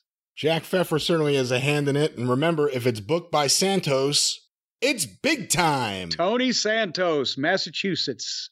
Boston Arena, Thursday, June 25th, 1964. 4. I was close. And by the way, the next Grand Ole Opry at the Boston Arena will be Saturday, October 31st. Good God, Boston, Massachusetts, from the mid-40s through the end of the 1950s was one of the major cities for wrestling, and they had their own world champion. And Boston, a city that size, ran weekly, 3 weeks at the arena and then a big show at the Garden. And by the early 60s, Tony Santos is running shows like this, and Pfeffer's got his guys in there. Well, let's wrap up with this. Here's the weekly lineup. Big Time Wrestling every Tuesday, Athletic Field Ballpark, rain or shine, Manchester, New Hampshire. Prices $125 and $175, tax included. Every Wednesday, the Arenatorium, Route 6, North Dartmouth, Massachusetts. Once again, $125 and $175, tax included. Every Thursday, the Boston Arena, 238 St. Botolph Street. It has the phone number here. Prices $150, $2, $3, tax included. Every Friday, Witchy's Arena, Route 1, North Attleboro. North Attleboro. That's right, $125 and $175. And every Saturday, Mill Hill Arena, West Yarmouth, Massachusetts, $150 and $2 tickets. So, the New England booking office for wrestling, it says here at the bottom. Outlaw guys and a lot of guys who would start there. Les Thatcher started there. Les Thatcher started there. Ron Dupree started there. Chris Colt started there. Pat Patterson's first place working in the United States was there. That's where he met the love of his life, Louis Dondero, actually, while working there. But they actually ran a pretty full schedule. Well, and that's the thing is, Paul Bowser in Boston, as I meant, it was a goddamn money-making machine up there. It was a huge, they had their own, a wrestling world champion, and they had the Casey brothers, the Irishmen, and it was huge. And then somebody's got to do a study of Boston and see exactly what the timeline was. But by the time that Tony Santos was running this small territory, you see the talent, and it wasn't what it was before. And then that's when, what was it? Not a couple years later, Vince Sr. said, I can fucking annex Boston, take this over. And there it became, right? Well, eventually he would get Boston, and like you said, and that's an interesting story, just the way he kind of brought the Northeast together, and that was his power base. That's why when Vince Jr. took over in 82, everyone says, oh, he paid $1 million for it. It was making many more millions than that, and he just had to take some of that money to pay for it. But with that, we wrap things up. Jim, let's get one song and get out of here. We'll have more songs next week, and we're going to pick some theme songs pretty soon, too. And by the way, while you're talking about that, I'm loving the girls that did the great song a couple of weeks ago, and now I've lost the name of their band again. It's a girl and a boy that did the song. A girl and a boy. The X-Bombers. You're talking the X-Bomber, not Axe Bomber, but the X-Bombers. Whose finishing maneuver was the Axe Bomber? That was Hogan. That's right. All right, well, let's try this. This was sent to cornydrivethrue@gmail.com. It's a submission for the drive-through intro, outro themes. an original song written and performed by myself. This is Steve Johnson, Coventry, Rhode Island. Not Coventry where the specials are from.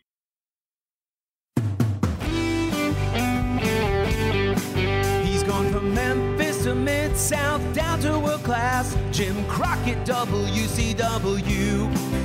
He started Smoky Mountain, went to WWF, then Ohio Valley, TNA, and Ring of Honor too. Jim Cornette's drive-thru, listen to Corny shoot. He's watching modern wrestling and he's wondering why it don't make sense. So thank you, fuck you, bye. He's managed the Midnight Vader and Yoko, Heavenly Bodies, Owen and Davey. Camp Cornette is a surefire bet, better than a bunch of children playing wrestling on TV. Jim Cornette's drive-thru, the questions come from you. He's setting out the muncher straight, you know he don't lie. It's his podcast, so thank you, fuck you, bye. Tennis racket in his hand, shooting so you'll understand the wisdom coursing through his veins. With his co-host Brian, the podcasting lion, he dreams about pissing on the gravest shit stain. Jim Cornette's drive-thru, entertaining you.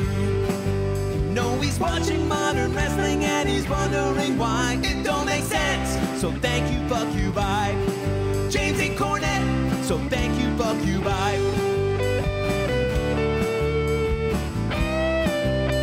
A solo.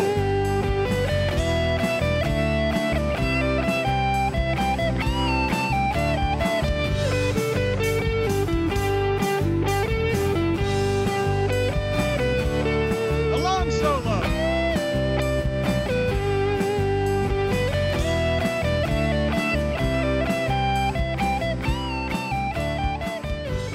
Oh, I guess he gave us a tail there, and there it is. Okay. From Steve Johnson. I thought he was going to come back. Yeah, very singer-songwriter-ish. Henley and Fry, Jackson Brown, Linda Ronstadt. I thought he was messing with us when he said it's an original song. I was like, oh, he's doing Take It Easy. Where's he going? But then he switched things up. He knew the way through to my heart. He certainly Which did. doesn't involve having a colonoscopy. No, that was too good of a piece of music and artistry and singing for our program. Yeah, what can we do? I mean, that is really good. We need to be able It's to so do good. something It's with like it. a good piece of music, not just a rib. Like he should be on a stage. Yes. Not like these fucking jack-off reprobates that we normally fucking showcase around No, here. like there should be wind blowing through his hair. He should be on the stage playing this song, not setting it to us here. Well, thank you for that. That was once again Steve Johnson, Coventry, Rhode Island. And with that... Oh, he's trying to find a sound effect, folks. I'm trying to find one specific one, and this keeps happening. And now, at this point, it's my fault. At this point, it's my fault. All right. How about this one?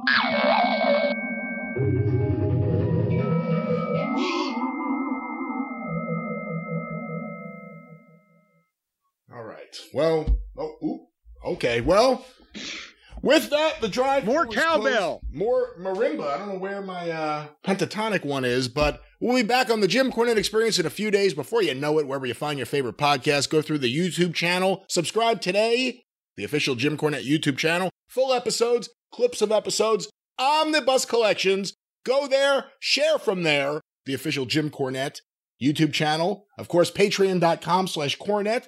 $5 a month gets you access to the early days of the show, the archive going back to 2013, patreon.com/Cornette. He's on Twitter at the Jim Cornette. I'm on Twitter at Great Brian Last, the 605 Super Podcast, the Mothership, 605pod.com, and of course the wrestling news wherever you find your favorite podcast. Cornette's Collectibles, what's going on, Jim? We talked about it earlier. At Cornette's Collectibles, Stephen P. knew he's going to sue the shit out of a few people. 888-692-8084. Get even with Stephen at newlawoffice.com. That's it. To all my Jewish brothers and sisters out there, happy Rosh Hashanah, happy New Year. But until the Jim Cornette Experience, and next week right back here on The Drive-Thru, For Jim Cornette, I'm the great Brian Last, and I'm out of breath. Tally-ho!